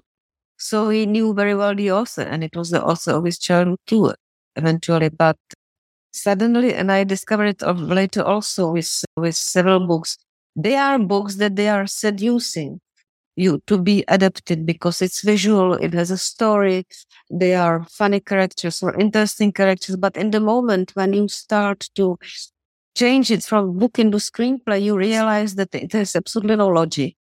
And when you start to do it, it loses all its charm. So now what to do? Because he was in a very bad physical state, and it was very much in a hurry. So he started to write, he didn't know what to do. And because he didn't want to do, he started to invent a very special dialect. He only knew that they will transfer it from, it was already in Carpathian, but they will transfer it in an existing bizarre landscape that theoretically is somewhere between Romania and Slovakia. We don't know exactly. And Jiří Brečka started to invent a special Slavic dialect. He took all the dictionaries of the possible dialect of the Czech language. This is a small language, difficult, but still when people laugh, they laugh mostly to this, what the people in the film are saying. So I hope that the translation of the film is at least a little bit funny, because for us it was always a big fun. And he didn't know what to write, but he started to speak with this new language, with this new speak that he invented. And he was more and more unhappy. And so they put it together. They hired actors and everything. It was not that cheap. It was in fact quite an expensive film. And they started to shoot without really achieve the screenplay to the point that was normal in that time. Because in that time, it was really, everything had to be really on the top, and everything had to be approved also by the Committee of Communist Party. And I think they skipped this because I remember my father was still going to the set with the little parts of screenplay that they were missing. Yeah. He was always present on the set. He was there officially as a costume advisor because he was specialist on the everything like realities of the end of 19th century. But in fact, he was bringing the small paper. He was always writing by hand, and they were finishing everything directly on the set. And the point is that when they finished the film, which was, of course, very much awaited by the audience, and everyone said, "Oh, this is not a good film." And my father was absolutely sure this was a very bad film. And he said, "But what could I do? This was the only thing we could do in this very moment." And by the way, he was really in a horrible state, and he died one year after, 1982. And what happened? I didn't think about it because I had my life, and I only returned to my father's work when I was around 55, something 30 years later. And I wrote and published his biography because I realized that there is no one else to do it. No one was left. And in this moment, I was invited to the small film festival here in Czech Republic to introduce this film, Mysterious Castle in Carpathians. It was for me something totally forgotten. And I was thinking, okay, I go there, but it's 30 degrees Celsius in the afternoon. Everyone will go to the bus or whatever, to the pub or to this forest. Then I came it was in a gym. They were young people everywhere. It was full. They were sitting on the floor. They were standing. They were applauding. I was thinking, my God, what's going on? And they told me that, in fact, this is the film of their childhood. Because in the meantime, the culture of videotapes was born, of the VHS tapes of their parents or recorded them for the television, or that they bought it. And those were children. This is also the generation of my children who are watching this film again and again.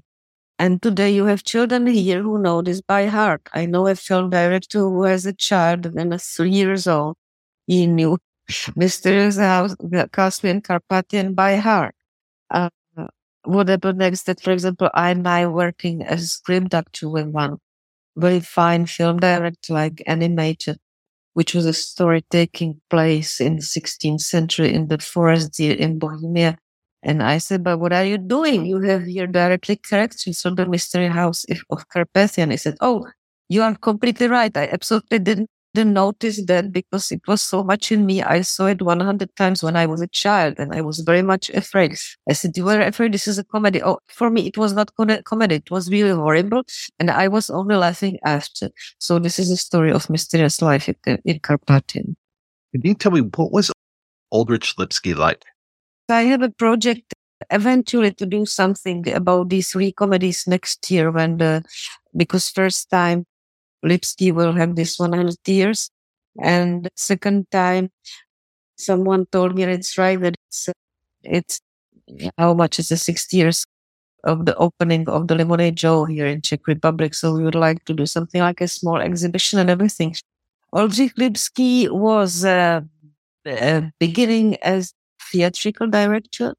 Originally, he was not from Prague. He was from the country. And I think they had a kind of amateur theater in a small town in Bohemia, but he was also very much in for the Westerns. For some reasons, these guys, they could see a lot of Westerns during World War II, even when America was already in war. Germans were confiscating the copies of the American films, but these copies, they were somewhere. They were guardians, and the young people are giving money or the cigarettes to this guardian to show them, to project them these films. And I think also this motivation of doing something forbidden, because it was not like going to the movies. You were doing something dangerous. So this was a part of a magic. And after the war, Lipsky was a persuaded communist, I must say, but he never did anything wrong to anyone, as far as I know. He was a very good guy. And he was director of the theatrical version of Lemonade Joe in Prague in the 50s. And I remember I just had in my hands a letter of someone on these times who said, but this guy, he has the qualities of Ilya Kazan. What he is doing on stage with this, like Western thing, this is unbelievable. And then he started to do also films. First, those were really regime films, but later on, he started to do also other films. And I know that he was extremely attracted by Hollywood, and his real life dream was to make at least one film in the United States. Thing that he could never do, but I think he was quite close to that.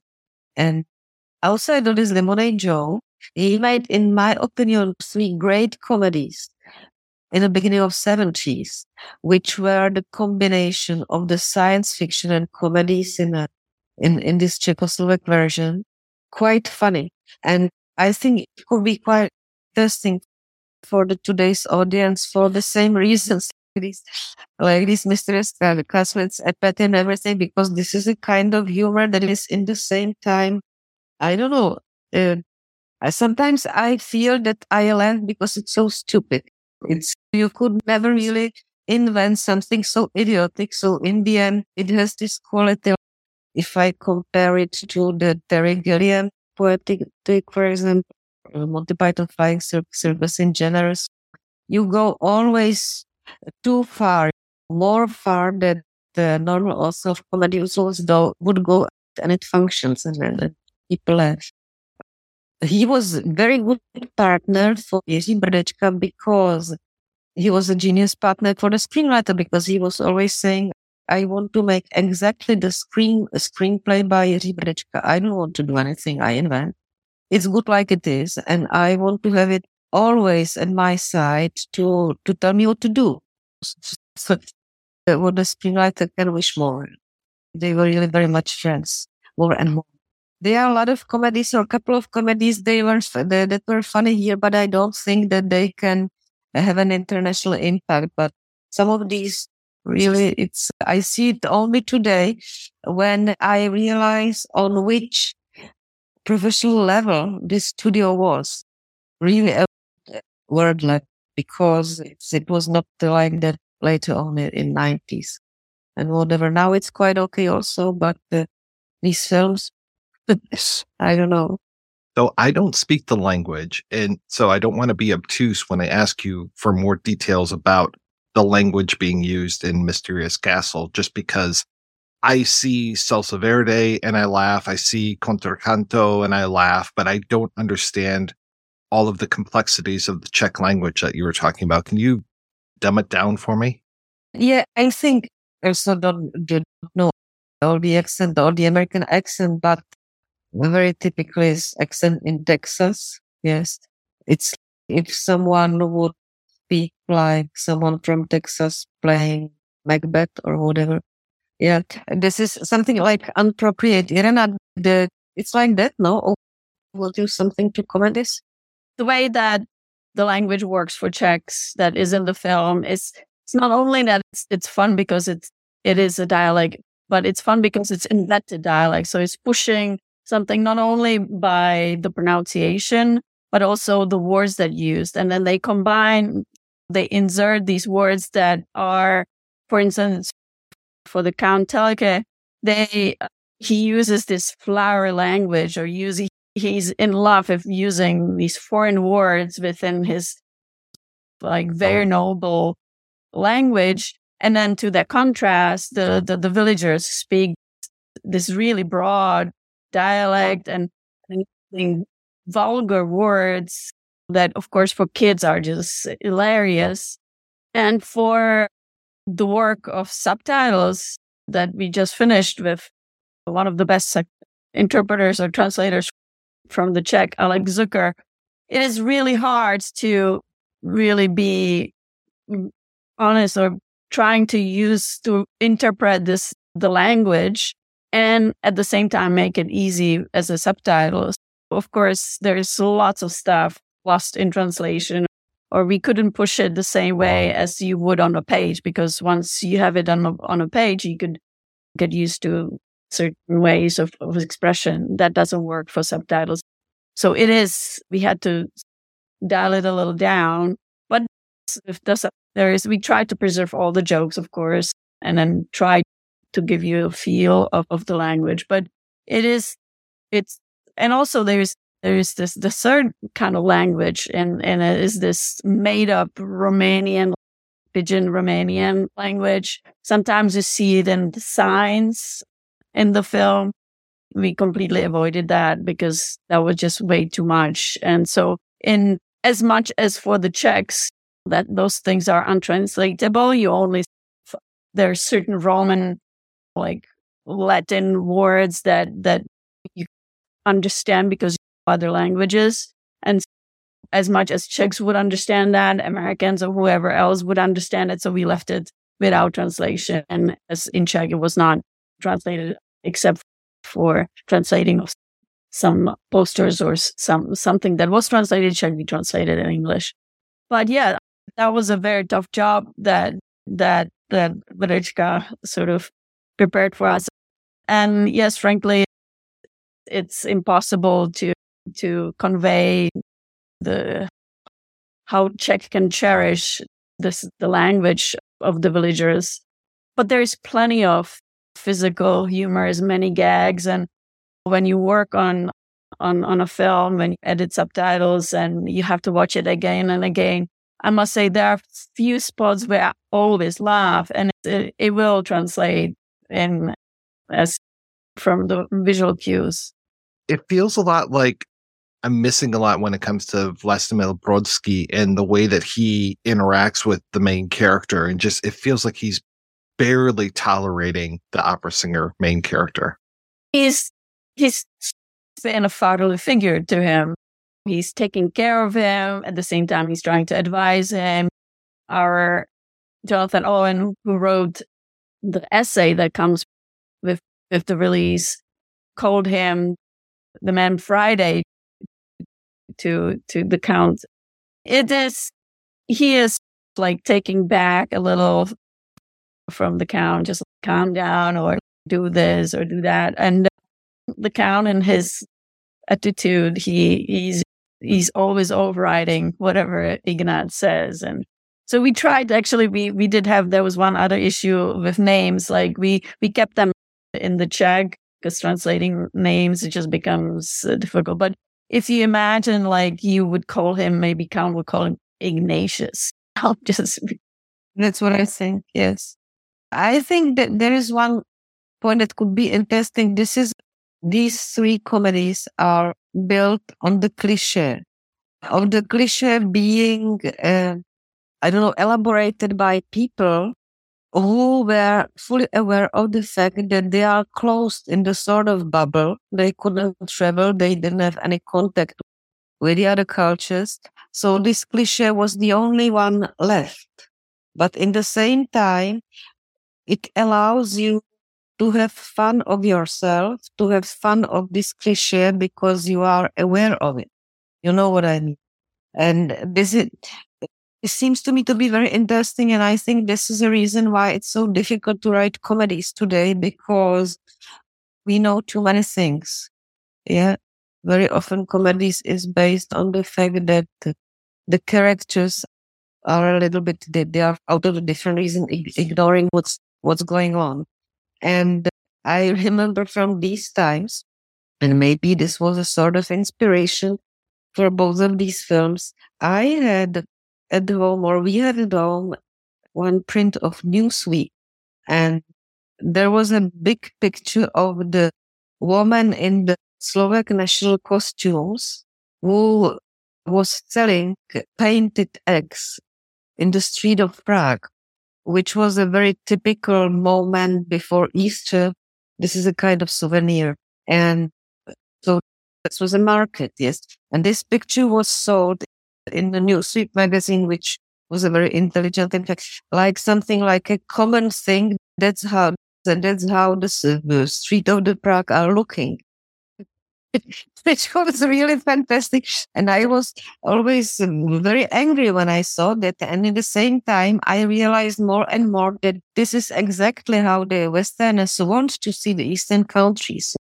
So if you watch the Mysterious Castle in Carpathian, this is how the Westerners want to see the Eastern countries. This is the East, finally.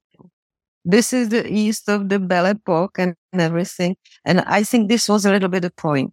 Because suddenly when he found this as a screenwriter, this is a novel being written by Jules Verne, this slightly disregarding view on a part of the culture, you get it because it's really funny.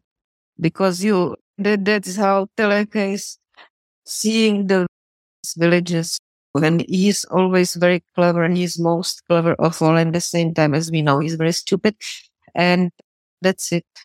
There are some things that you discover only when you work on subtitles, because you really need to be precise about many things. And so there were things that even I learned through our translator, because we just wanted to convey everything truly. And so, for instance, opera, I forgot exactly what it's called, a vampire, something rather.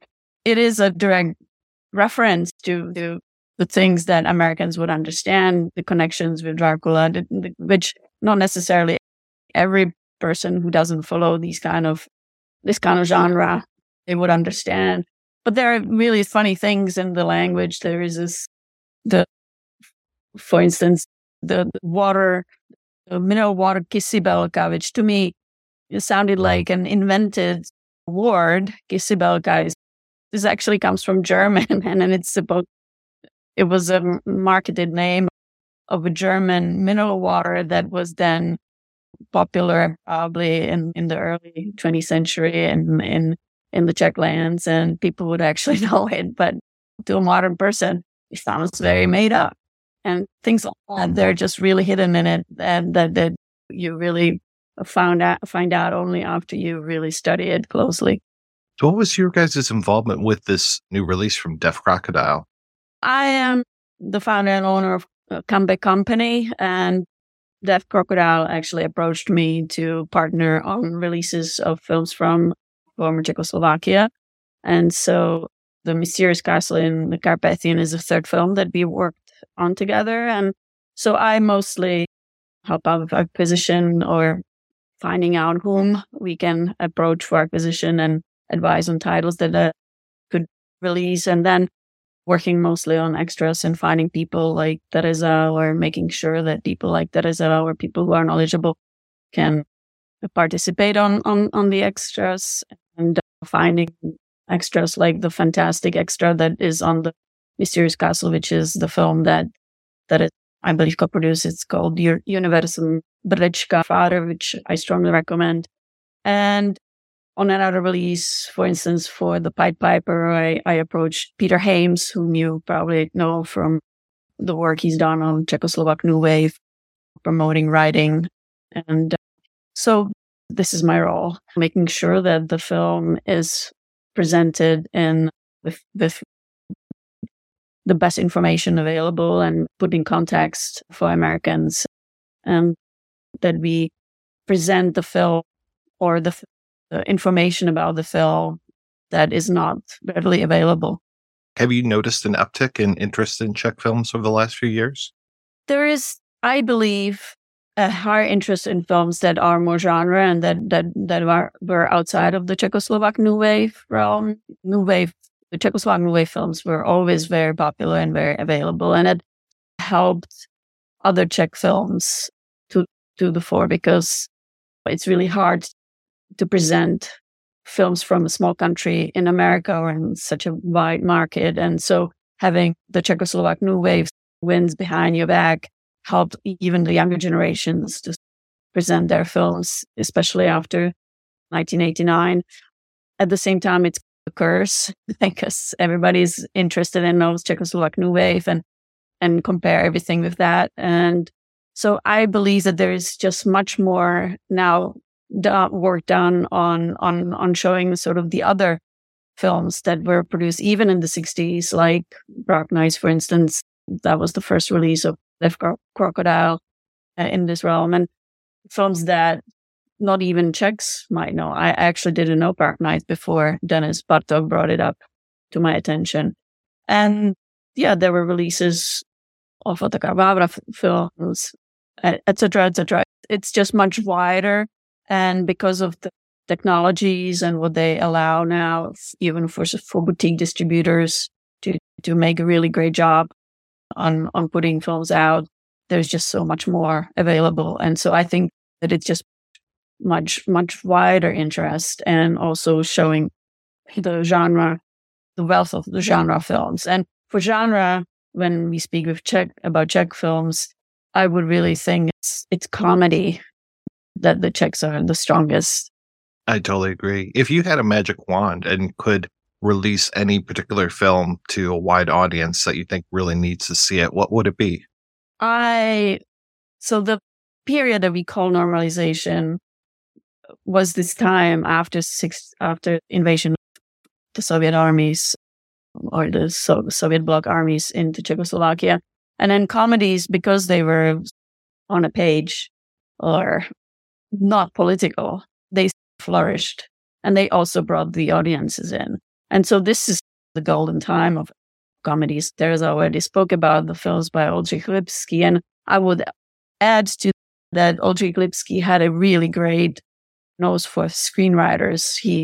The screenwriters for comedies that he worked with are the best of screenwriters in that realm. And one of the screenwriters was Zdeněk Svěrák, and the film Ball Lightning that I just saw again on a big screen with people, and the Ball Lightning, Kulový blesk, it is a perfect film. It is an incredible comedy which speaks about really profound things with such a light touch, and there's some of the best acting.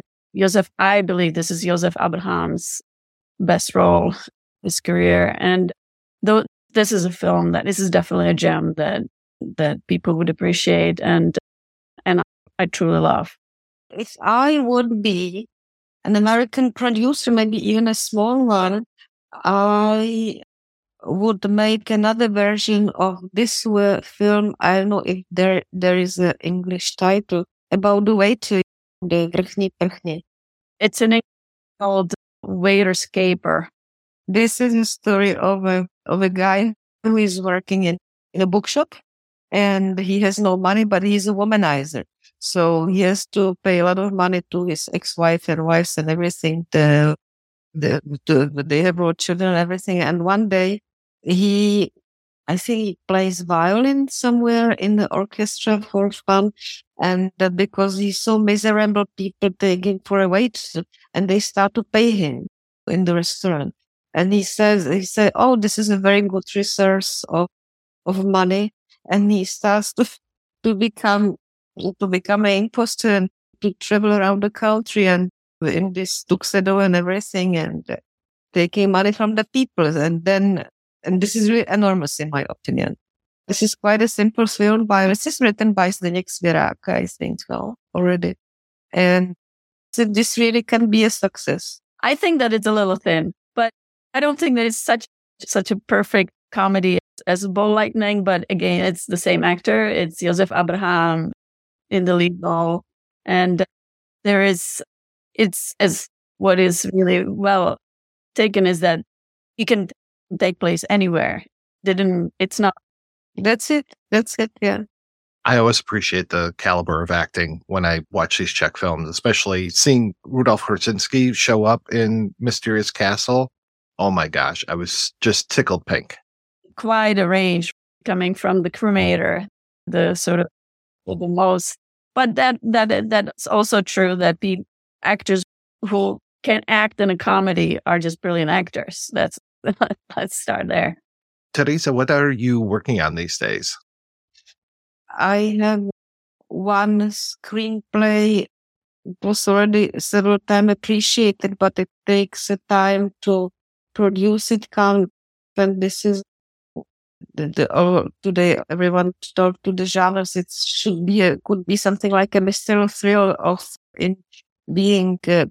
It's happening in 1939, just before the war started, and the hero is really a private detective who, in the same time, has his son in the madhouse and in the psychiatric clinic, and he needs to take this son out of the country before the war starts. But it's quite a complicated, mysterious story, and it's being made with this feeling we all have that something may happen, and we don't know when and what and how.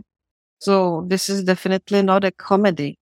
But then we are just before the end of production of the film about Agnes of Bohemia, who was a Czech princess in 13th century, and a very, very special woman. And we are fascinated by these times, which are in fact very full of culture and very civilized in Prague. And there is a German woman director for the Netflix. So I hope that before the end of the year, we start shooting, yes. And then we publish our small books and the heritage of my father in my small publishing house, yes. And this definitely, we would like to do something about Brdečka Lipsky next year for this anniversary. So if we can invite you to take part of it a little bit, it would be great. And Irena, of course. Irena, what are you working on right now? Trying to identify some more films that we could release with that Crocodile. I just returned from Prague, and so there's lots to fill in. But I'm also a film programmer, and so I'm preparing 2 retrospectives that hopefully will tour in America in a couple of years from now. That means which retrospectives? I'll spill the beans then. It's Ewald Schorn and Rachitilová, films that are not that well known from this master. Thank you so much for your time today. I really appreciate this.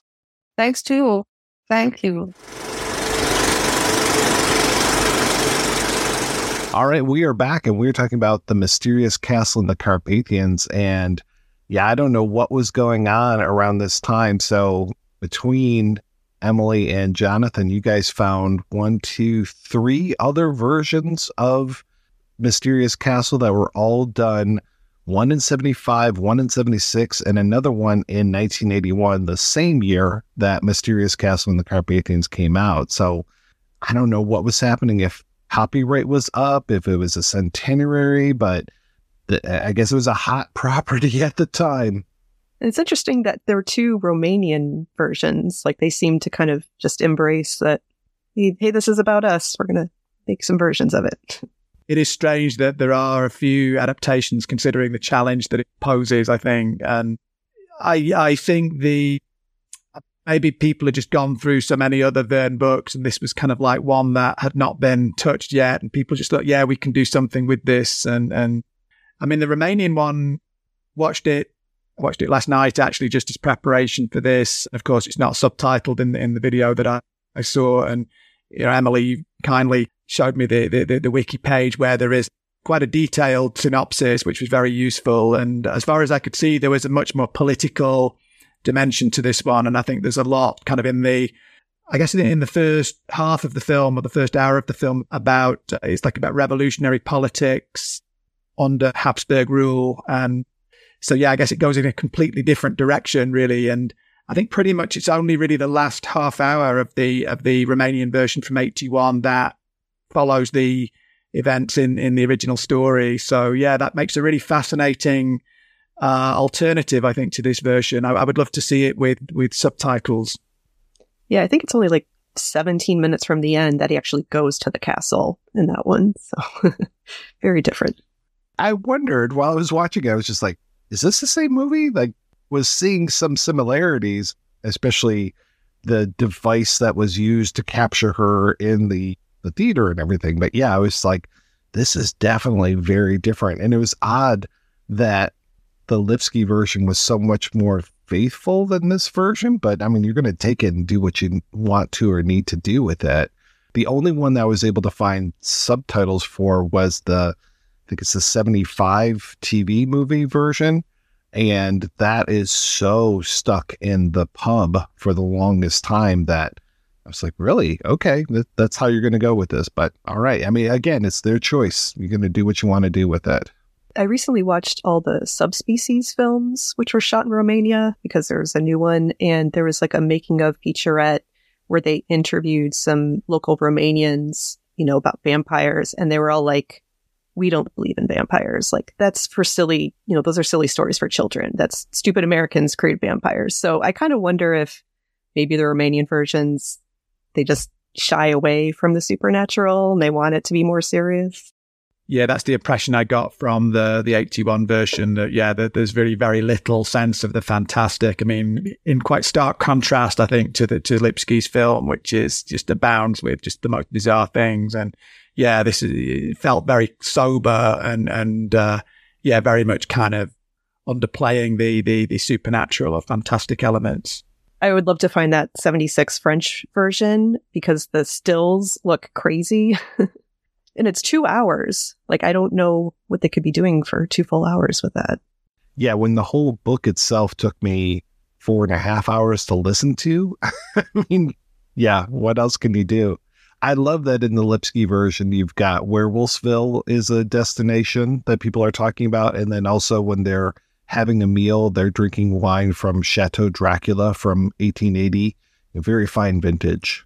Yeah, it's hard to believe that this was written, the book was written before Dracula, because it almost feels like, I think the book in a way feels almost like a parody already, doesn't it? Because there's just so many Gothic tropes that are sort of lumped together. And it's almost like it was kind of pastiching Dracula before Dracula was actually written.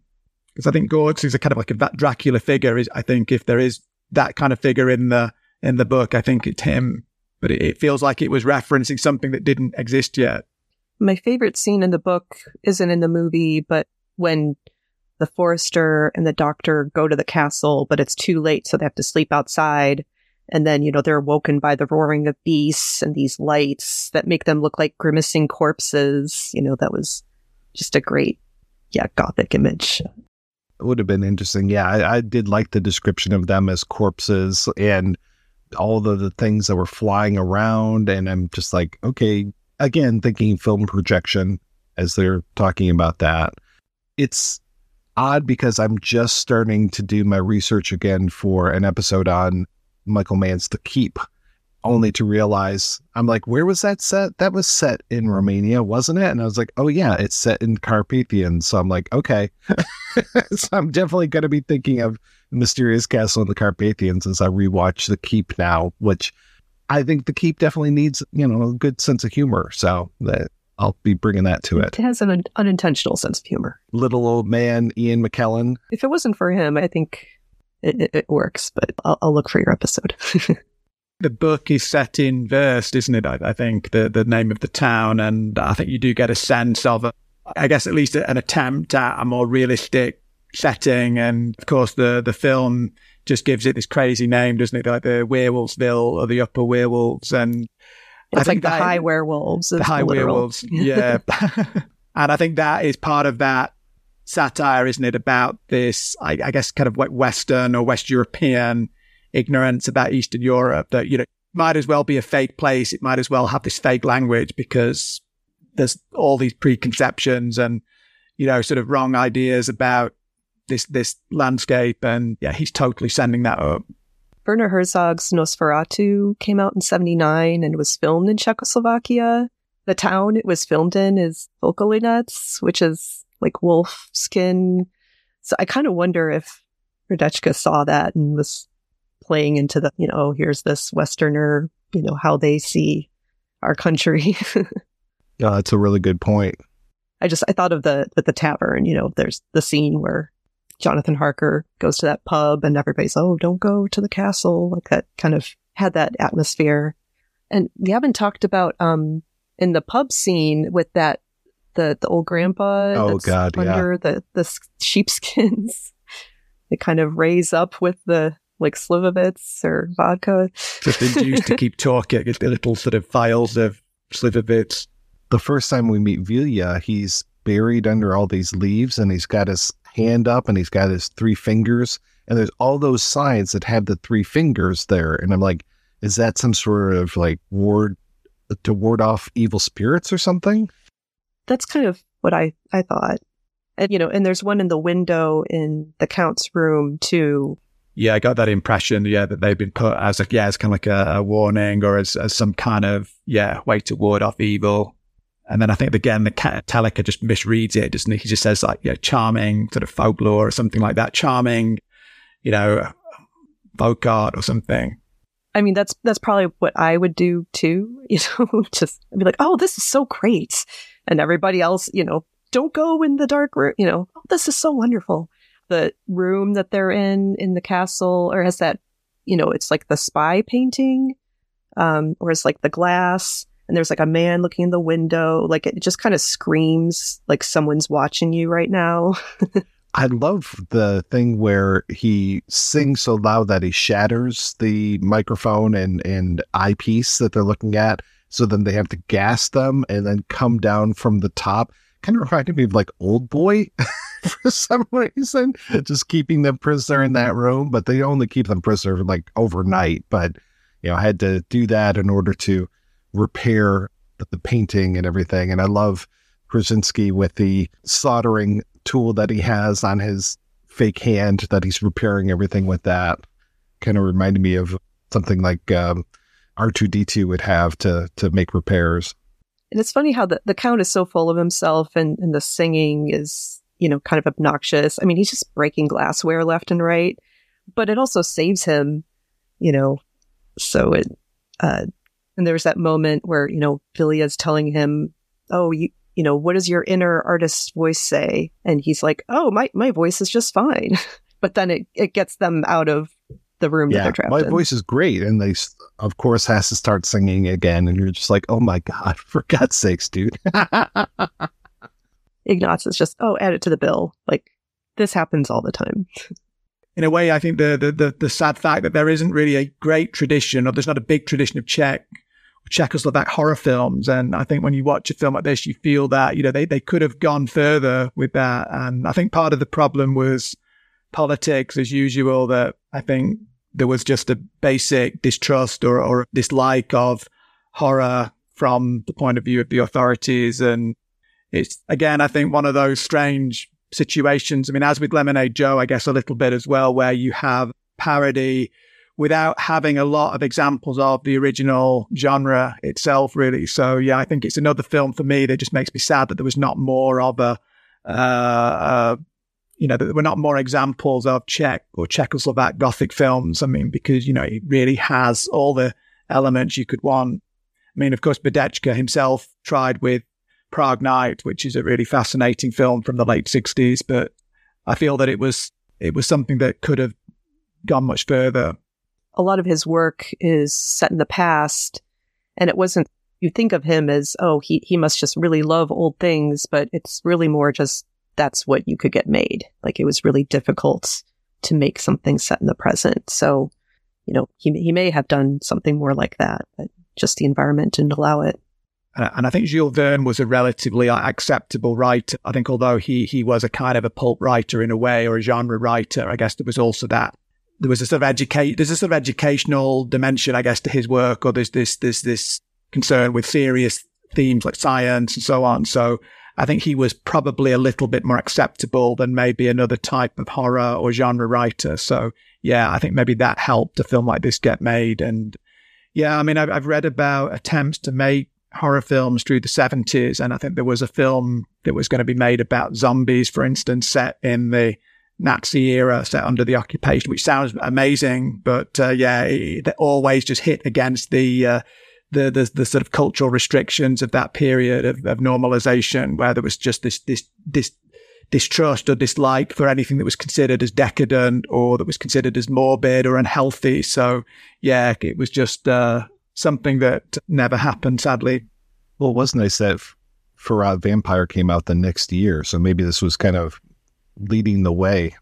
That's true, yeah. I think there was a bit of, I think things did liberalize a bit towards the end of the 70s, beginning of the 80s, and yeah, that's where you see, like Ferret Vampire. And this film, I think things had got so bad through the 70s. And I mean, the film industry had quite a lot of trouble in the 70s because I think the viewer, the number of viewers was just falling off. And so I think they realized they had to change things. And through the 70s, they had this really kind of tough guy called Ludwig Thomann, who was the sort of central dramaturge and who was basically the kind of central authority who would give his permission or his veto to what could be produced. And I think he left his position, I think, in 82. So I think certainly after 82, things did change. But I think even before that, there was some liberalization. So yeah, this was a little bit of a freer time, I think. I, wasn't really familiar with much Jules Verne, and the only other Jules Verne stuff I've seen is also Czech, Karel Zeman's Invention for Destruction and Baron Munchausen, which Jiří Brdečka also wrote. So I think that's also why he decided to do this, even though it's just kind of a quick thing, because he was already familiar with Jules Verne. And so there was like an acceptance of Jules Verne within Czech culture because those were such beloved, classics. I think around the time that this film was made, there was a film called Mystery of Steel Town, which is another Jules Verne adaptation. That's all about this town called Steel Town, which is developing. I think it's some kind of nuclear bomb. And it's fascinating contrast with this film because that film is totally politically on message. I mean, it's very clear that, they are identifying this kind of evil city with, Western capitalism. So yeah, it makes a nice contrast with this film, which has this possibly kind of underlying, subversive element. Yeah, I watched that for some reason. I can't remember what it was. I don't remember caring for it that much, but I do remember there being a couple interesting bits in that Steel Town movie. You should probably say too that this is going to be, perhaps by the time this episode is out, I'm not sure, but this is going to be Mysterious Castle in the Carpathians is going to be put out on Blu-ray by Deaf Crocodile. So I'm glad that a lot more people will have an opportunity to see this movie and see more Lipsky. I mean, I'm all about more Czech films coming out to the populace, and I'm so glad that this is one of them that is getting that restoration. So I'm hoping that people will eat it up and want to see more of his stuff or more Czech films in general. So hopefully, fingers crossed, that Dinner for Adele will come out one of these days on Blu-ray as well. I've been excited about the stuff Deaf Crocodile's putting out. And I think Severin's doing Morgiana and The Ninth Heart soon. And so keep it coming. I will be buying. Well, I want to thank my co-hosts, Jonathan and Emily, for joining me today. So Emily, what is the latest with you? Well, I'm about to start another semester of Czech language classes at the T.G. Masaryk School in Chicago. They do online as well, but if you're in the area, they have Czech cultural events, and they're just a really great organization, so look them up. And Jonathan, what's the latest with you, sir? I'm really happy that you mentioned about the Deaf Crocodile release, because yes, I actually wrote the booklet essay for that, and I agree. I mean, this is maybe something I would say anyway, but yeah, Deaf Crocodile is an amazing company, I think. So yeah, I'm very excited to have been part of that release. I also have a chapter coming out soon in a book called Barrandov Studios, a Central European Hollywood. I have an essay on Uri Hertz in that book, which will come out in October 2023. So maybe out by the time that this podcast is released. A few other things that I've been working on too, which hopefully will be released at the end of 2023. Thank you so much, folks, for being on the show. Thank you so much for listening. If you want to hear more of me shooting off my mouth, check out some of the other shows that I work on. They are all available at weirdingwaymedia.com. Thank you especially to our Patreon community. If you want to join the community, visit patreon.com/projectionbooth. Every donation we get helps the projection booth take over the world.